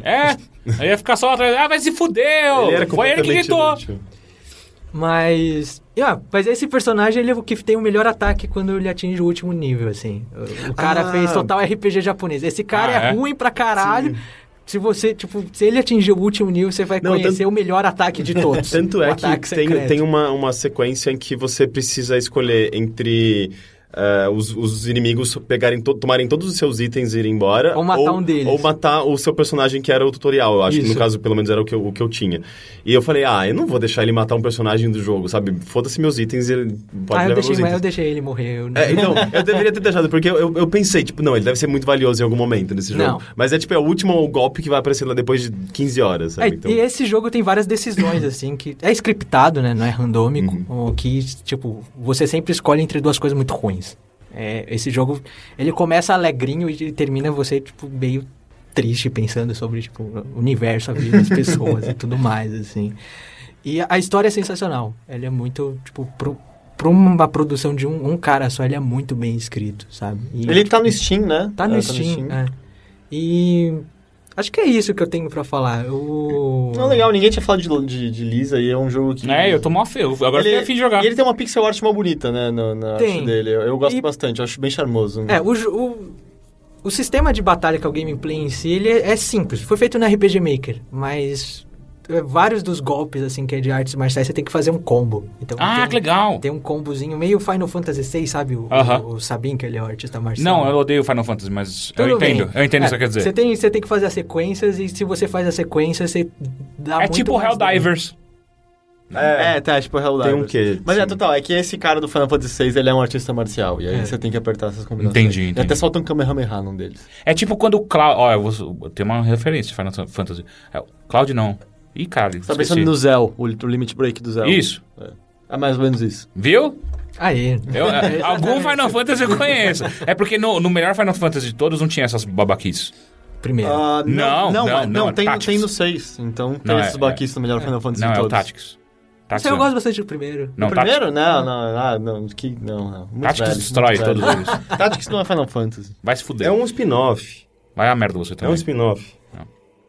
Enfim. Teixeira. Oi. Me xinga mais um pouco. Mas enquanto você me xinga, me fala o que você andou jogando. Eu andei jogando...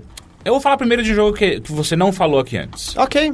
Que é o DMC, o Devil May Cry, a versão remastered pra... É verdade. Xbox One eu estou jogando. Ele saiu pra... A essa altura, né? Ele já saiu pra Xbox One, PlayStation 4... E PC. Acho que... Saiu não. Não, PC acho que não. Porque a versão de PC já era boa, então... eu tô jogando ele. Caralho! Esse é o primeiro... Esse é feo feito pela Ninja Theory ou... Não, o primeiro? É o da Ninja Theory. Tá. Com o cabelinho preto. Assim. Exato. Primeira coisa que eu senti assim que eu coloquei o jogo, assim que baixou, que é gigante o jogo, foi... Porra, como eu gosto desse jogo. Esse jogo, ele é muito legal. Meu Deus, eu acho ele muito divertido. Eu senti a animação só de colocar, tipo... eu vou jogar agora, isso vai ser muito legal. E ele tem uma noção de estilo tão bem definida, Exato. Né? O mundo é tão bem delineado por menor que seja a quantidade de coisas que você vê dele, você compreende tão bem como as regras daquele universo e daquela sociedade são. Eu acho tão que legal. Eu gosto que lembra bastante Buffy, cara. Total. Música nos 90. Galhafão, né? Galhafão, aquelas piadas idiotas. Mas eu acho que tem um lance dele ter sido ocidentalizado que acabou tornando ele mais palatável pra gente, talvez. Então, eu não sei. Mas o que você quer dizer quando ele foi ocidentalizado? Só pra eu entender. O estilo ele dele não é mais fácil. Não, o normal dele sim. Justamente, o normal é muito mais fácil do que o normal dos outros. Nem me refiro a mecânicas, mas me refiro ao universo do jogo, a estética. Entendo. Apesar de que os outros ainda não eram ocidente enxergado pelo Japão, mais ou menos. Porque os inimigos ainda tinham um quê de anjos, e mesmo, sei lá, o bar onde o Dante trabalhava era uma coisa, acho que muito mais ocidental e tal. Mas isso aparecia muito pouco, na real, né? Aparecia bem pouco. Mas eu entendo o que você quer dizer. Mas eu acho que ele ficou mais palatável no sentido de que essa é a primeira vez que o mundo é melhor mostrado e concebido, assim. Ele sempre... O mundo em torno... E tudo bem que não precisava, porque o core do jogo é a ação e, cara, desde o primeiro, e ignorando que o segundo existe, já era impecável. Mas era muito legal ver um pouco da sociedade. E eles aplicaram uma questão de estilo, como vocês falaram, que tem muito a ver com anos 90 mesmo. Tem coisas que parecem propagandas da MTV na sua melhor fase, assim, Total. com escritos aparecendo no chão, falando o que você fazer, ou aquela fase que é a garota traçando o plano de invasão, enquanto você tá invadindo a fase ao mesmo tempo. Vocês lembram disso? Sim. É demais. Então aparece o mapa que ela tá Que é desenhando. a fábrica de refrigerante, não é? Não, é tipo a penúltima fase, lá no prédio já. Assim. Você tá no prédio, é verdade. E aí, tipo, aparece o desenho dela falando que você tem que ir por essa rota e vai aparecendo na sua frente enquanto você nem é incrível aquilo. Ou o chefe da televisão. É isso que eu ia falar, o chefe da Puta que televisão pariu, pra mim aquilo é muito puta, foda. É muito tesão. Eu gosto muito desse jogo, muito, muito mesmo. E aí eu comecei a jogar de novo. Ele já vem, essa versão já vem com o Virgil's não sei o que é você joga com um irmão, com o Virgil, né, do Dante. Eu tô fazendo desde o Dante, eu acho que eu vou jogar os dois, porque eu gosto muito daquela porra. Eu só tenho uma reclamação que eu já conversei até com o Heitor sobre isso, não é necessariamente um defeito tão grande assim, mas ele já vem com várias skins habilitadas do Dante. E aí eu falei, vou colocar uma skin diferente, não vou jogar com o Dante o normal que vem. E aí eu coloquei um Dante que é o cabelo novo, só que branco. E aí o que acontece é que toda vez que rola uma CG, preto. É o preto. E pelo que eu me lembro, não é in-game as cutscenes desse jogo. Não, é tanto que elas eram super comprimidas e meio feias. Assim. Então dessa vez não tá. As coisas interessantes o gráfico você não sente uma grande diferença. Não, eu vi comparação lado a lado e, cara, a única coisa é que parece que as cores eram mais lavadas nos consoles de antes, mas não tem quase diferença nenhuma. E é 60 frames. Que eu acho que é a diferença maior. Que em jogo de ação do jeito que é Devil May Cry faz muito sentido ser em 60 frames. Mas assim, se você tá esperando um salto gráfico não. de alguma coisa, eu não percebi Assim, eu nada. acho que total vale a pena só pra quem ou não jogou e quer jogar e já vem já com DLC lá do Virgil, ou quem, tipo, cara, eu gosto tanto desse jogo, eu quero jogar em todas as plataformas possíveis. Porque se você... Até quem já jogou no PC não faz o menor sentido ir atrás dessa versão. Total, né? Eu ainda achei... Até por muito... Se você tem um PC que roda bem, a versão de PC com certeza tá muito mais barata. É melhor que essa então, ainda. E provavelmente é melhor que essa até, sabe? Mas enfim, é um jogo que eu gosto para um caralho. E é muito gostoso voltar a jogá-lo. A outra coisa que eu quero falar é Helldivers. Legal. Que... Porra, que jogo legal. Eu me diverti. Talvez eu tenha gostado mais que você. Então, porque da semana passada, quando eu tava falando, eu falei que eu tava um pouco... Eu tava achando o cerne do jogo em si, né, a ação um pouco entediante. E não é que eu mudei de opinião, o que eu acho é que é um jogo pra pequenas sessões. Uhum. É um jogo que se você jogar 2 horas seguidas, você começa a ver, tipo, ok, eu tô meio que fazendo a mesma coisa sempre. Mas pra você ligar, fazer 2 fases e parar, ele fica bem interessante. É que ele tem um apelo, que eu sei que é um apelo muito... Ele é muito barato, é um apelo muito barato que é você ver aquele númerozinho, porque assim, caso você não tenha escutado o último podcast, tem toda uma coisa de você, a raça humana que está combatendo 3 raças diferentes, e o que acontece é que toda semana existe um mapa, né, de influência que você tem na área, e as 3 raças estão atacando a Terra, então elas estão chegando com a influência próxima à Terra. E aí o que você faz é, cada raça que você combate, você diminui a influência dela naquela área. Então, o que o jogo faz é... Até você chegar na planeta mãe delas e extinguir essas raças. Exato. E aí o que o jogo faz é que ele te dá um mapa em tempo real que está acontecendo, todo mundo jogando online e mostrando quantas pessoas estão jogando em tal região e como a influência daquela região está funcionando. E quando você termina uma fase, um planeta, você libera um planeta, você contribui para aquilo. Tudo bem, a gente chegou a comentar semana passada tudo isso. Então. É barato, porque... É tão pouco que você contribui de verdade. Você não vê a barrinha nem mexendo, né? Só que ao mesmo tempo, tem uma coisa, porra, que legal que eu acabei de dar. É tipo quando você põe uma lata no reciclável e fala, tá sendo salvo por cobrir também. Exato, ou então quando você tá na parte de refeitório do shopping, e aí você não é um filho da puta e pega a sua bandeja e leva até o lixo. Eu não melhorei o dia das pessoas da galera da limpeza que tem que vir aqui pra limpar isso aqui. Mas eu não deixei pior, então tá tudo bem. E o Helldivers foi meio que isso pra mim. Tipo, tem essa apelação meio barata, mas eu tô afim de jogar hoje, sabe? Eu quero ligar hoje, jogar umas 2, 3 partidas, só pra ajudar um pouco o time. E além disso, aconteceu uma coisa muito interessante, que foi assim que eu entrei, o jogo já tava aberto, já em modo público, né? De pessoas, ou seja, qualquer outro jogador poderia entrar no meu jogo. E a primeira coisa que aconteceu foi, na primeira missão, eu não tive nem chance de jogar nenhuma antes. Um cara já entrou e era level 12. E foi muito interessante porque esse cara foi muito gente boa. Tipo, ele realmente me ajudou e me ensinou a jogar. Não foi um cara chato que só tava ali atrás de loot ou coisas do tipo. Então, tornou a experiência muito mais agradável. eu tenho medo de jogar de novo e não ter esse cara. Mas não, total, cara, salta pro multiplayer e procura outras pessoas, porque esse jogo, ele... jogar sozinho não faz o menor sentido. Ele só existe no multiplayer mesmo. Que tem coisa... Jogo co-op em si, ele é mais aberto, assim, não tem bem menos gente que tipo, joga sozinho. Parece que a galera já entra com um mindset mais... ok, isso aqui eu vou jogar em galera. Ou você vai e procura pessoas, ou deixa o seu jogo aberto pra galera entrar e tal. Eles aparentemente estavam com uma comunidade saudável porque eles compartilham um só servidor entre Vita, PlayStation 3 e PlayStation 4. Então, qualquer uma das 3 plataformas jogam juntos no mesmo mundo, na verdade. Apesar de que alguns problemas estavam rolando isso, pelo que eu tava entendendo, o grande problema ocorre porque a sua lista de amigos no PlayStation 4 é muito maior que no PlayStation 3. Então, não aparece todo mundo na sua lista de amigos quando no PlayStation 3. Então, às vezes, tinham pessoas no PlayStation 3 com dificuldades de convidar pessoas no PlayStation 4. Então, eles estavam tendo certos problemas, assim, de conectar consoles diferentes. Eles estavam indo atrás de arrumar isso. Mas sabe qual é a diferença entre a versão de PS3 e PS4? Tem alguma? Talvez minimamente gráfica, talvez. Né? Apesar que eu duvido. É um jogo Porque é um jogo que não... Ele é bonito, mas ele não é necessariamente pesado. Exato, né? ele é muito mais questão... estilo, do que... Deve ser partícula, sabe? Coisa partícula mesmo. Se é que tem alguma diferença. Não, o que eu vi era um jogo...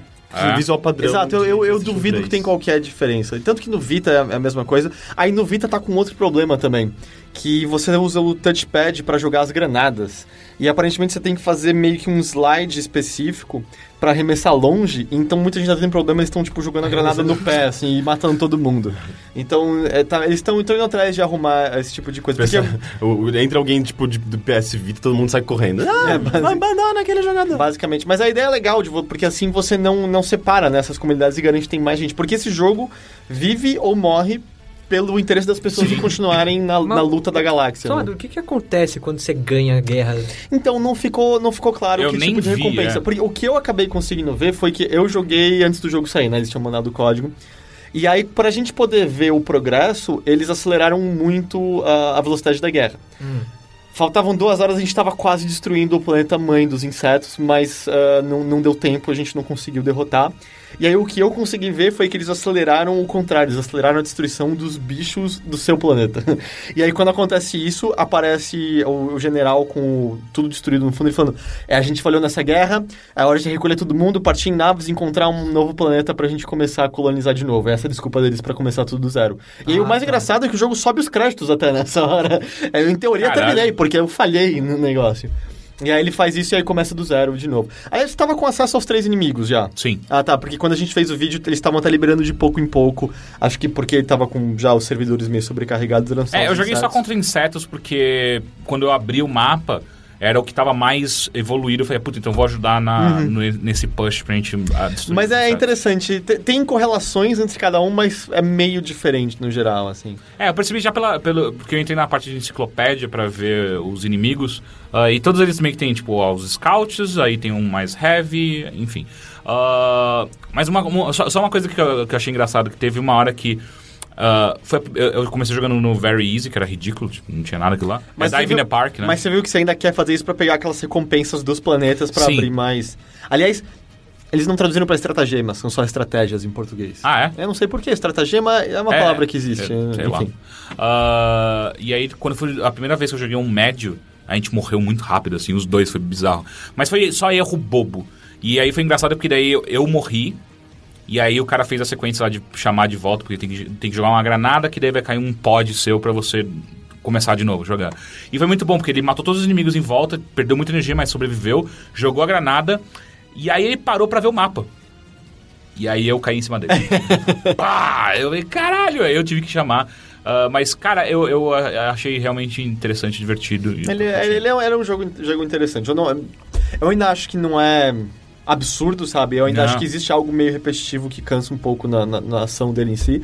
Mas pra pequenas sessões, assim, ligar à noite, jogar umas 2 partidas e tentar pegar umas recompensas a mais, ele é legal. Ele é um jogo interessante. A gente tem Shuffle. Tem Shuffle no ar. Dancing Queen. Sim, você pegou já esse troféu? Não. Se você ficar girando a alavanca da direita, que é da mira, o Rick for girando no começo do vídeo, você gira não sei quantas vezes, você ganha um troféu, que é Dancing Queen. Ele tem uma capa, daí você fica girando a capa, uma coisa meio locomia. Então... isso explica muita coisa, porque o cara que entrou... Tava girando. Ele entrou no meu lobby, E aí ele ficou, tipo, encostando em mim e rodava. Ele encostava em mim e ficava rodando. Aí ele tava tentando me falar pra eu rodar também, provavelmente. Agora eu vou... Enfim, eu faço Você colocava a música do peão na casa própria de fundo. Mas legal, assistam o Shuffle, acho que o Shuffle mostra bem o que é o jogo e tal. E foi isso. Foi isso, legal. Rick, tudo Oi, bem? meu amor. Não tá tudo bem, Não? tá horrível. E você, tá tudo bem? Não importa. O que você andou jogando nessas últimas semanas? Eu estive jogando White Knight, Legal. que é... Cara, eu tô muito empolgado com esse jogo. Ele Pra deixar muito claro, legal. que é um negócio que eu vejo que causa muita confusão, porque É White ele... Knight. É, de Noite noite. Branca. Existe aquele jogo de Cavaleiro Branco, White Knight Chronicles, é um RPG horrível, você não quer jogar isso. A gente tá falando de White Knight, Noites Brancas, como o livro do Dostoiévski. Ou Nuit Blanche. Nuit Blanche? Blanche, Nuit. Nuit Não, Blanche. acho que Nuit... Nuit Blanche. Sim, Nuit Blanche. É que esse jogo é francês, eu tô jogando ele em francês. Inclusive. Mas com legendas numa língua que você Com entende. legendas em inglês. Ou você tá tornando um mistério muito grande, tipo, ok, agora eu tenho que achar um... Não, na verdade, ele se vê claramente que é um jogo pensado pro público... Ele não tem, tipo, sei lá, coisas em francês. Ele se passa em Boston, inclusive, o jogo. Então, eu que tô sendo fresco mesmo. Mas, enfim, é um jogo feito pela Ozome Studios. Eu acho que é o primeiro jogo original deles. Qual é o trabalho que a galera fez antes? Ele é um estúdio formado por ex-desenvolvedores da Eden Games, que trabalhou no Alone in the Dark. Era isso. Essa foi a tragédia que eles desenvolveram antes. Uau, o Alan Dark, aquele... O último que saiu, basicamente. Não aquele que vai sair agora. Não, isso aí não existe, nem existe. Aquele que você tinha Isso. o casaco. Exato. Mano, aquilo é muito ruim. Meu Então, Deus. aí Eu que nunca tá, esqueço da minha experiência com a demo desse jogo, que foi abrir o casaco e falar, nossa, que ideia boa! Como é que eu fecho o casaco? Eu não consegui fechar o menu daquele Sério? jogo. Eu E o não mais conseguia. legal é que quando você... Não, mas isso é falha sua, vai. Eu não sei, eu apertei todos os botões, até que eu apertei o botão certo, que era o botão guia, fechar, tchau. E o mais legal é quando você abre o casaco, ele não pausa. Nesse jogo não tem pausa. Exato. Que é uma coisa Lembra que deixa você cura os seus machucados e seu casaco regenera junto? Aham. Tem uns E o que eu mais gostava é como fazer balas de fogo. Joga álcool na arma e atira. E aí saem balas de fogo. Né? Literalmente, né? Sim. Balas de fogo. Então, esse jogo, eu gostava muito do conceito dele. Ele é bastante criativo até, só que a execução foi bem falha, né? Não, as ideias eram incríveis, só nada... Lembra? Funcionou, nada funcionou. Tinha um botão dedicado a piscar naquele jogo. Não, mas tinha razões. Você via tinha o ponto momentos fraco do interessantes. inimigo se você fechasse E os tinha os olhos. puzzles né? que envolvia... esse jogo ele é muito ambicioso. Ele tinha sequências de ação nível, sei lá, Uncharted. Ele de repente, no meio do jogo, virava um jogo de mundo aberto, no meio do Você dirigia pelo Central Park, Pelo né? Central Isso? Park. E Ele aí tinha coisas você... muito legais, eu gostava na que às vezes você dirigia e pegava uma partícula, só uma. Aí o carro passava em cima e ele desmontava como se fosse um desenho animado. Blá, sumia tudo. Então, eu acho que essa era a falha dele. Isso é ambicioso demais. Eles deveriam ter ido com mais calma. Mas, enfim, ele era interessante em alguns aspectos.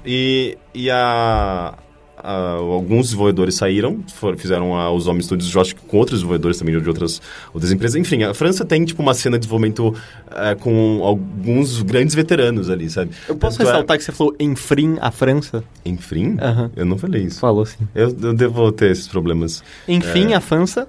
Enfim. E eu já até me perdi. Tem alguns desenvolvedores muito fodas fazendo Sim. esses jogos.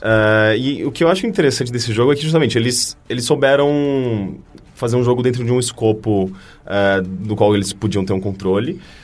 E eles estão fazendo um jogo muito, muito, muito baseado, na verdade, no primeiro Alone in the Dark, que é um jogo francês. E, inclusive, o próprio White Knight teve uma consultoria do Frédéric Renaud, que fez o primeiro Alone in the Dark.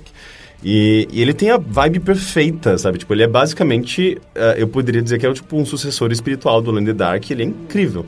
Mas Primeiro, explica como funciona o jogo. Alone in the Dark. Se você jogou Alone in the Dark ou Resident Evil, você sabe como que é. Câmeras estáticas, que na verdade, ele não tem nada pré-renderizado ou desenhado, é tudo em 3D. Só que o lance ele é tudo alto contraste. Ou é preto, ou é branco, ou você tem efeitos de lens flares das luzes. Ele é um jogo que usa bastante essa ideia de mecânica de luz e sombra. E o visual também é só luz e sombra. Tipo, não tem cores, não tem tons de cinza. E é basicamente você pegar aquelas Alto contraste, eu não sei, tipo, tô tentando lembrar de alguma coisa que é em alto contraste. Talvez Sin City, o filme ou o quadrinho. Sim. Que é... Eu fiquei confuso por um segundo. Sin City, o filme ou o quadrinho, eu acho que são totalmente... Eu tava pensando na cidadezinha. Exato, foi o que eu pensei também. Então, e é incrível, porque a tecnologia do jogo foi desenvolvida pensando nisso. E mecanicamente ele é interessante, porque você basicamente tem... só para contextualizar, você é meio que um... Você, tipo, é um cara típico detetive, mas não necessariamente um detetive, que tava dirigindo numa estrada em 1930, se eu não me engano. E você meio que vê um vulto, você acha que é uma pessoa e meio que você bate o carro por conta disso para tentar evitar atropelar essa pessoa, uma mulher que ele acha que é uma mulher. E daí, tipo, ele perde o controle, bate numa árvore e fica meio desnorteado. Ele não sabe se ele atropelou alguém, de fato, e tal. E ele meio que vai buscar ajuda, o que me lembra muito, sei lá, Rocky Horror Picture Show, por exemplo. Ele vai buscar ajuda numa mansão e é isso. Ele cai nessa mansão, a porta se fecha e você tá preso ali dentro. E a referência, claro, né? Essa coisa clássica de terror de você entrar numa mansão, que é a coisa justamente pega pelo Alone in the Dark e pelo primeiro Resident Evil, né? Exatamente. Que é uma coisa que outros jogos perderam. Tipo, por mais que outros jogos dessas próprias duas séries da Alone in the Dark e do Resident Evil sejam bons, mas o espaço físico contido te dá uma noção mais interessante porque você sabe exatamente de onde você quer escapar, né? Tipo, você tá confinado num ambiente claustrofóbico e você sabe pontualmente qual é o seu objetivo, é sair daqui com vida. Não é destruir um mal supremo, não é derrotar um exatamente. E é legal que o espaço é um puzzle, né? Tipo, o espaço inteiro, a ideia de exploração daquele ambiente e com aquelas câmeras fixas, tudo já remetendo àquela experiência antiga que a gente tinha com Resident Evil e Alone in the Dark. Só que de uma certa forma simplificada e que funciona muito bem, sabe? Você não tem grandes menus de inventários, é sempre o item básico que você usa, que você gasta, na verdade, é o fósforo, que ele tipo, tem um fósforo para iluminar, e tipo, ele só ilumina o que está ao redor dele, então você meio que não tem muita noção do que tem, sei lá, 5 palmos à sua frente. Ou na esquina, né, das coisas. Exatamente. Então, a qualquer momento você pode ter alguma surpresa, por exemplo, e ter que se virar, tipo, você dá de cara com alguma coisa e sai correndo, sabe? Porque você tem uma visão muito limitada daquele cenário. E daí você tem esses diferentes ambientes, né? Tipo, por exemplo, você tem uma sala da música, você tem a cozinha, você tem a biblioteca, você tem a sala de estar e de repente você começa já a se localizar e saber onde eles estão e para onde eles dão. E tipo, tem uma porta fechada ali e como eu faço para abrir aquela porta? Enfim, tipo... Um jogo sobre espaço, sabe? Um jogo muito sobre como navegar por esse espaço e isso é muito interessante pelos detalhes que você vai observando e como a história vai sendo construída através desses espaços, sabe? Ele tem combates? Aí que tá, ele não tem combate, você só foge. O lance é, você tá numa mansão, uma mansão que tem uma história mórbida ali por trás. Tá ficando cada vez mais mórbida, inclusive. Você começa, a partir de diários, enfim, aquele elemento típico de narrativa em videogame desse tipo de jogo, né? Tipo, de jornais e recortes de jornais e diários e pequenas anotações, você vai entendendo, meio que montando quebra-cabeça e para entender o que aconteceu com essa casa. Mas basicamente era uma família muito rica e por algumas razões essa família começou a entrar em decadência. E por conta disso, você tem um personagem que é basicamente um assassino e tem toda uma relação maternal. É um cara que ele é basicamente um misógino, ele mata mulheres e isso está refletido na experiência dele com maternal, sabe? Com a mãe dele. Enfim, tipo... Você vê isso aqui em documentos? Documentos de jornais, fotografias que você vai coletando, os diários. É meio Gone Home, então. De certa forma, sim. E assim, ele tem muito texto. E o texto é muito legal, porque ele contextualiza historicamente, sabe? Se passa em Boston em 1929, na crise econômica. Então tem uma razão para a família estar em decadência. Tem uma razão para a mãe ter tido uma dificuldade com o filho e esse filho ter crescido e se tornado um cara louco, sabe? Ele, por acaso, não tem texto em português? Não. Tá. Inclusive, quem tá distribuindo esse jogo é a Activision. E, tipo, por incrível que pareça, né? Tipo, ninguém ficou sabendo. Basicamente, a Activision não fez marketing nenhum desse jogo. Bizarro, assim, porque eles fizeram uma parceria com a Activision. E aí, quando eu vi, eu achei que devia ser parceria com aquela subdivisão, que é a Sierra deles hoje em dia. Que parece ser a divisão da Activision que tá lidando com indies, jogos independentes. E não, é só Activision, que é muito bizarro. Eu não sei se isso é Activision testando as águas, tipo, porque ela tá vendo que esse mercado puramente AAA não tem um futuro tão certo daqui a algum tempo. Eu só fico meio chateado pelo jogo não ter tido muita divulgação mesmo, porque é um jogo excepcional. E basicamente você vai navegando nesse espaço, você vai entendendo essa história, tem bastante texto, e os puzzles são muito interessantes. É sempre naquela base de encontrar uma chave, daí tipo, você tem que abrir uma porta, só que para você abrir aquela porta tem alguma coisa emperrando o seu caminho, você precisa empurrar aquele, sei lá, um baú, só que você não pode empurrar o baú segurando um fósforo, só que se você apagar o fósforo, você não consegue chegar até o baú porque você não pode ficar no escuro. Então, como que eu vou empurrar esse baú e fazer com que aquele espaço seja aceso e eu consiga chegar até lá? Então... Eu sei, bota fogo na casa. Eu ia falar isso. Caralho. Não seria muito da hora ter um sinal secreto? Taca fogo na casa. Foda-se. A primeira coisa que você faz, caguei. Tá aqui, espírito. E é basicamente... Toma aí. Tipo, a luz é a sua arma, sabe? Tem alguns momentos em que você... Tipo, a luz do fósforo, ela só serve pra você se localizar mesmo. Mas quando tem fantasmas, o jogo ele lida com fantasmas abertamente, sabe? Tem fantasmas naquela casa. E eles te perseguem e é sempre assustador. Assim, por mais besta que seja, putz, é um fantasma. Mas eles são muito... É nível, tipo... Mas se eles te pegam, o que acontece? É nível filmes de terror japonês, sabe? Tipo, aquela coisa de distorção. Não, esse fantasma nunca é legal. Eu tava pensando num lençol atrás de você. Eu já achei que era Scooby-Doo, tá ligado? Eu achei que no final você ia tirar a máscara e eu teria me safado se não fosse esse homem com fósforo. Agora fantasma japonês eu só corro também. É bem bizarro. E assim... Nem se tivesse uma forma de combate eu ia combater, eu só ia correr. Você no máximo que você faz pra eliminá-los geralmente tá scriptado, sabe? Tipo, finalmente encontrei a solução pra ligar o interruptor dessa sala, e daí quando você acende, o fantasma tá naquela sala, tipo, ele dissolve porque a luz acendeu. Tá. Sabe? Então é meio que você solucionar aquela sala. Mas combate direto, assim, não tem. Geralmente é fuga. E o lance quando você tá... Eles não te percebem. É meio que... Aquele lance de você chegar perto, porque você nunca consegue ver muito o que tá... Você não consegue enxergar de longe. De quanto que o fósforo ilumina. Exatamente. Então é muito você tá andando, de repente o fantasma tá na sua frente, tipo, vira e torce pra ele não te alcançar. É engraçado que no fim das contas isso tem um quê de Luigi's Mansion também, porque Luigi's Mansion que você iluminava a sala de vez e tava limpa pra sempre. Verdade, tem um quezinho talvez. Mas eu tô achando muito legal, assim, é sempre muito tenso e assim, o lance é que ele tem uns jump scares de vez em quando, sabe? Tipo porque quando o fantasma aparece, tem um grito... tem um grito sempre tem um grito de fundo acompanhado com, sei lá, um efeito do fantasma te identificando e ele já te perseguindo, sabe? Então é sempre muito assustador. Mas, em geral, ele é um jogo sombrio na medida certa, sabe? Tipo, que te envolve e deixa tudo meio tenso, mas não aquele tenso de você não querer mais jogar assim como, sei lá, o PT, sabe? Que é tenso demais, assim, é tudo muito sinistro, sabe? Isso daí é um sinistro... Você viu Ele vai falar sobre os protestos na varanda. Claro. Alguém tinha que fazer, é só isso.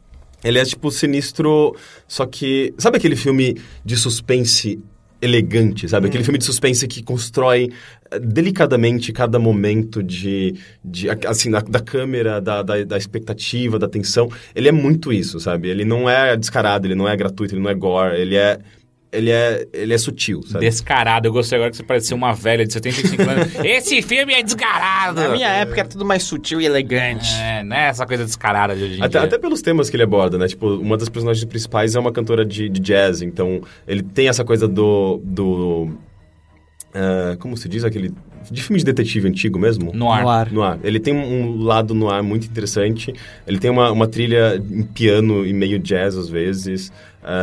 Então ele explora esses temas de maneiras interessantes. E tem até uns momentos que ele corta a sua expectativa. Você, tipo, encontrei o interruptor. Agora que eu vou acender essa sala, eu vou conseguir iluminar e vou conseguir sair daqui. Você aperta o interruptor e aparece em outro lugar. Sabe, tipo, onde eu tô? Sabe, daí você vai ver se tá num bar de jazz, tipo... é meio quase iluminado, várias referências. Não, é fantástico, assim. Ele te surpreende, ele te pega de surpresa várias vezes. Parece, ele tá disponível pra PC, ele saiu em algum console também? Ele saiu pra Xbox One, PS4 e... PC, eu acho que foi isso. Tá. Sabe o preço, mais ou menos? Eu acho que é R$30 no Steam. Tá, então deve ser $15. Média de $15. Tô achando ele animal, sabe? E um jogo... volta a ter aquelas referências de Alone in the Dark e atualiza isso de maneira excepcional, sabe?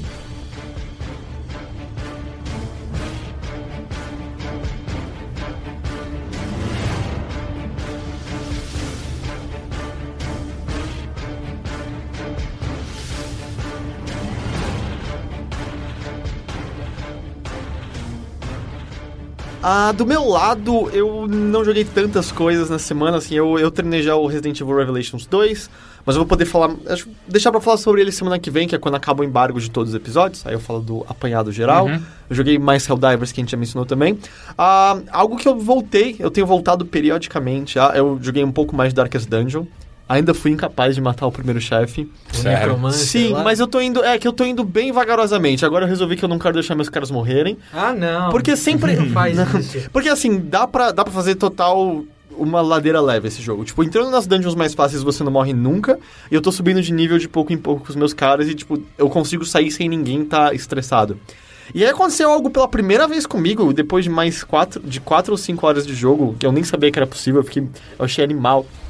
Quando você chega em 100 de estresse, aparece, tipo, a aprovação do seu personagem, e aí ele é afetado por algo. Ele vira abusivo, ele fica com medo de tudo. Tem umas vantagens também. Assim, do nada, às vezes o cara fica heróico. Eu achei isso muito legal. Que é do tipo, ele já passou por aquilo, ele é experiente, ele sabe que vai dar certo. Então, do nada, eu achei, fodeu, eu vou ficar estressado. E o cara, tipo, heróico. E aí ele ganha um monte de bônus e meu cara vira... Eu já estive na prisão, eu sei como é isso. Caralho. Eu achei isso genial, eu achei incrível isso. Mas depende bastante das skills que você tem anteriormente. Daqueles pontos positivos. Skills negativos que se combinam, você ganha a aprovação dele é tipo uma coisa negativa. Mas tem gente, porque às vezes é meio ruim, que tipo, tem a skill lá suicida, assim. Se o cara tem muito estresse, foda-se, ele tipo vira kamikaze e aí ele tipo é uma coisa boa, relativamente. Que aí ele tipo fica com muito ataque em troca de zero defesa. Assim. Entendi. Mas eu ainda gosto daquele jogo. Eu só também acho que, muito parecido com Helldivers, ele fica meio enjoativo, meio rápido, assim. Eu não consigo fazer, tipo... Eu faço 2 dungeons e eu não quero mais jogar. Eu não gosto muito dele, que... Não é que eu não gosto dele, eu gosto dele, mas tem um elemento que eu não gosto muito dele, que... Tirar o estresse é muito caro. É muito caro. Puta, ele vai beber 1.500 moedas, que é tudo que você ganhou, mas só que assim, ele é caro e ele é caro de 2 motivos, de 2 formas, né? É caro de dinheiro e é caro pelo tempo que você vai ficar sem aquele personagem. Mas acho que eu tenho 15 heróis agora, então sempre tem isso. Mas eu não tô achando caro, eu consigo curar o estresse de 2 caras e ter dinheiro de sobra ainda pra provisões. É que nas dungeons mais longas você vai perdendo muita coisa e os itens são muito caros, assim. Nem na vida real é tão caro assim pra tirar o estresse. Tanto que eu tenho tentado justamente diminuir o custo, assim, porque tem uns que custam 800 agora pra eu curar estresse, assim, que eu melhorei, sabe? Cheguei no nível 4, eu acho. Tá. E aí eu tentei me focar em alguns, em vez de tentar fazer tudo ficar bom. Aí uma coisa ruim também é que tem o seu personagem que às vezes ocupa um slotzinho lá, que ele tá, que é o... Aquele cara da cidade. O Keeper, né? O Keeper que no começo ele sempre ocupa uma coisa que... Invariavelmente você vai querer, você tipo, filha da puta, meu, não dá nem pra tirar ele. Mas tem sido, sei lá, foi mais ou menos isso. Eu tenho certeza que eu joguei alguma coisa que eu não consigo me lembrar, então, provavelmente é um jogo que as pessoas não precisariam saber. Vai saber, vai que é a coisa mais incrível do mundo. Se você lembraria. Então, não, você não me conhece, cara, eu volto e me esqueço de coisas tão absurdas. Não, você lembra de detalhes da sua experiência de Zelda de 15 anos atrás, sua memória é perfeita, você iria lembrar se fosse um jogo relevante. Você viu como o Henrique consegue me apressar com elogios? Ele sabe, ele é um mestre da lábia.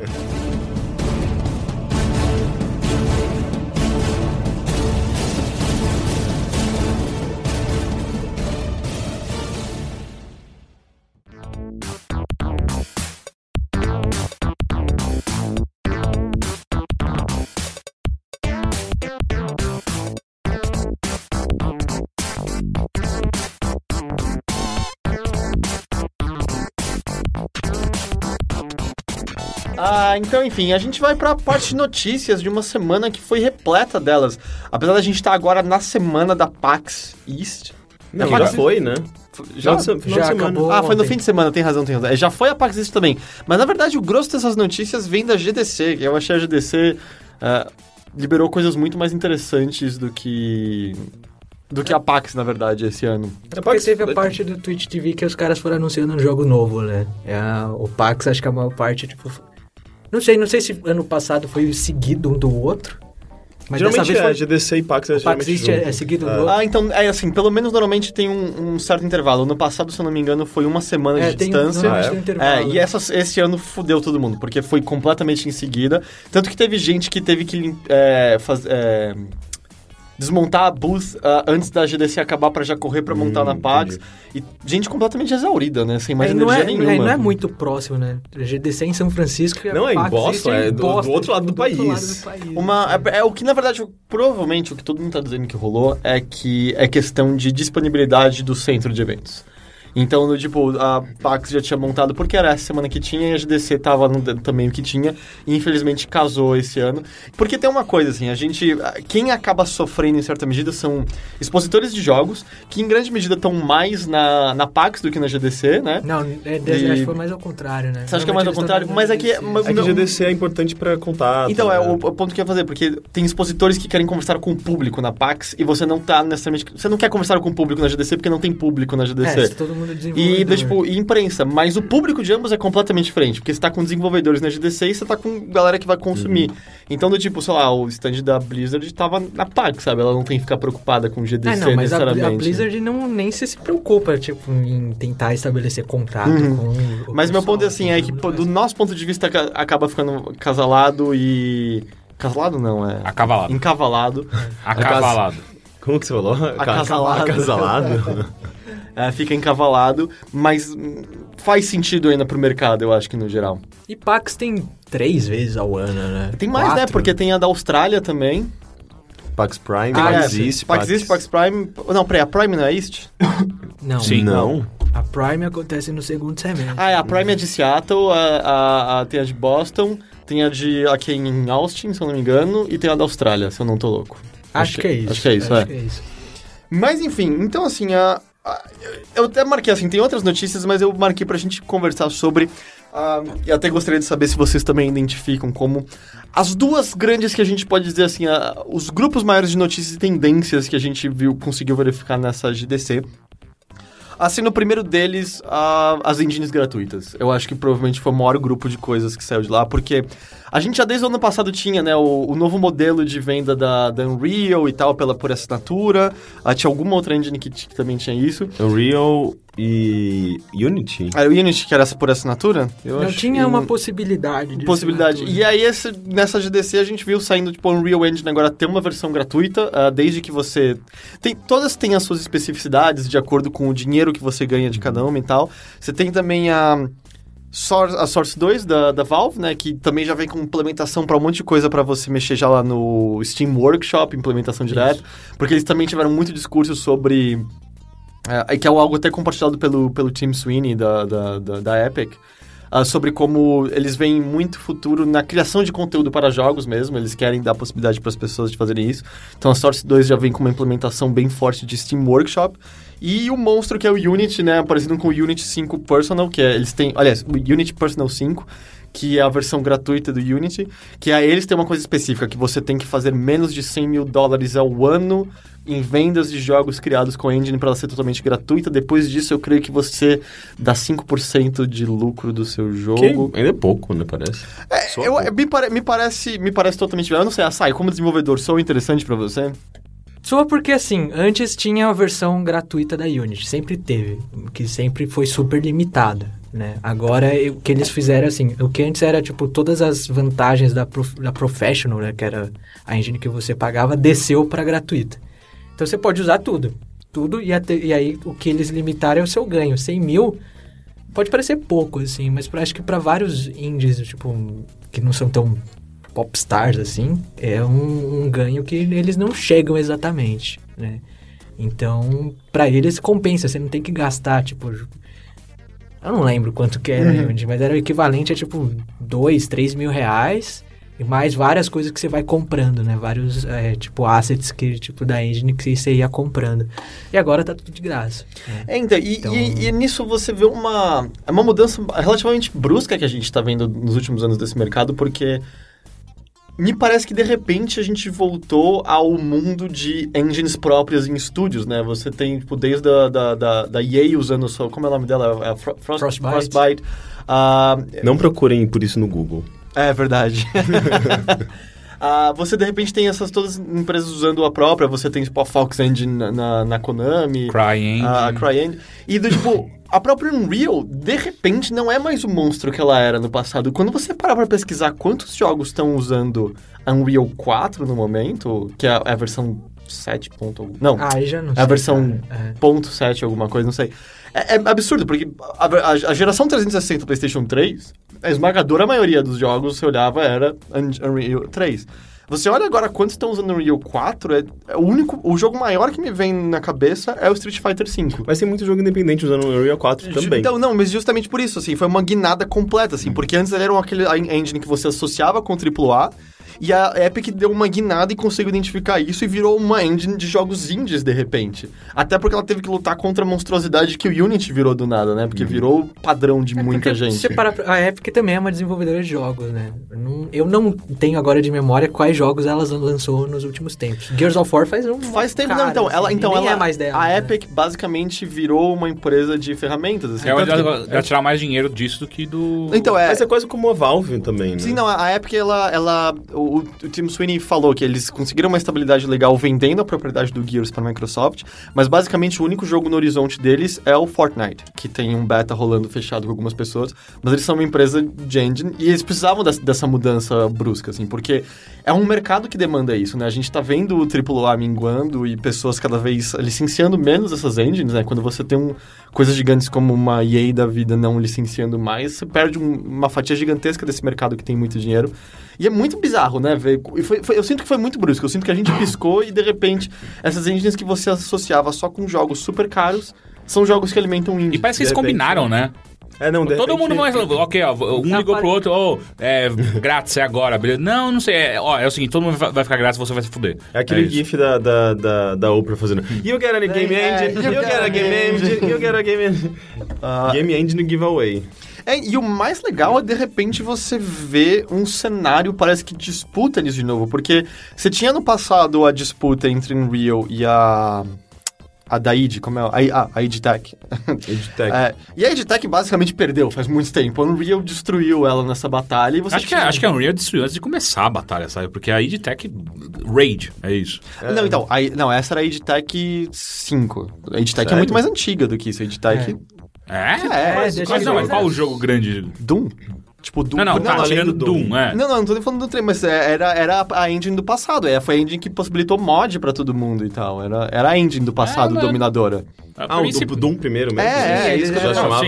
Tipo, foram eles que apareceram com a noção de uma engine que podia ser modificada pra outras pessoas e licenciada. Eles foram o primeiro a licenciar a engine de jogos, se não me engano, muito antes. De uma forma indie, assim, na época era shareware, né? Mas o shareware era a venda de jogos, né? Não era a venda da engine. Mas aí você distribuía e aí você fazia propaganda da engine e aí tipo, o pessoal se interessava em fazer. Mas há muito tempo já que a Epic tipo, destruiu a id. Tanto que assim, a id Tech, eu já nem lembro se era 3 ou 4, na verdade, do Doom 3. Foi basicamente o único jogo que usou ela. Você tava falando da Epic do Fortnite. Eles não falaram de Unreal Tournament novo? Tem aquele novo gratuito, sim. Que tá usando Unreal. Que é deles também. Sim. Que eu tô bem curioso pra dar uma olhada. E sabe que é engraçado? Eu vi pelas imagens dele, ele me lembrou muito Overwatch. Você sentiu isso? Os cenários, ele parece, pelo menos pelas imagens que eu vi, pelo menos, pra mim Ultimate Tournament sempre foi uma coisa muito escura e espaço e tal. E esse tá mó branco, assim, tipo, eu vi umas imagens parecendo muito Overwatch, sabe? Tipo, umas estruturas sol, algo mais... menos sombrio do que era antes. Bizarro. Mas eu gostava do Unreal Tournament. Sim, que era demais. Aquela coisa meio antigravitacional e você pulava de uma base aérea pra outra. E era muito... Ficava tentando fazer sniping de Puta, era a arma mais legal. Dar o tiro na cabeça e ver a cabeça do cara saindo. Era muito legal. Mas eu achei muito curioso ver isso, sabe? Como todas essas empresas parece que...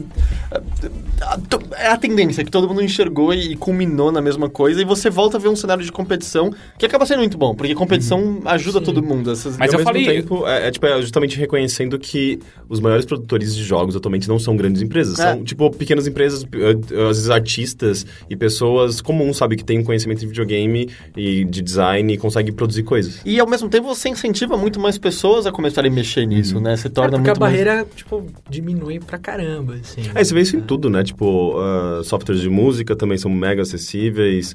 Tudo meio que, de certa forma, tá se tornando mais aberto e mais... E é engraçado como essa GDC também foi alvo de discursos, vamos dizer, da velha guarda indignada com isso. Não sei quantos que vocês acompanharam. Não vi. Você tem que acabar se metendo naqueles lados não muito legais da internet, como o board de Kotaku in Action do Reddit. Eu não recomendo a ninguém fazer isso. Mas você tem alguns desenvolvedores mais antigos falando sobre como eles acham absurdo essa galera que só sabe mexer com Unity, não sabe mais programação. Porque, tipo, teve um que falou, essa banda de galera de cabelo colorido andando por aí. E eles não... não. Mas é total, é uma cisão rolando, eu sinto que entre a velha guarda e essa nova.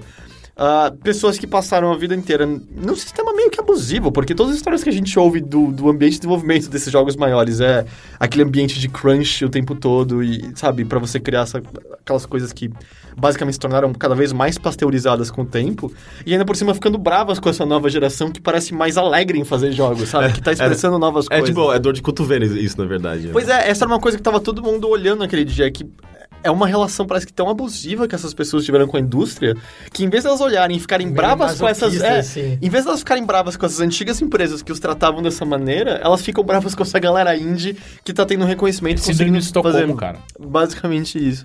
Mas uma coisa que eu falei brincando, mas eu acho que realmente rolou conversa foi de combinar mesmo.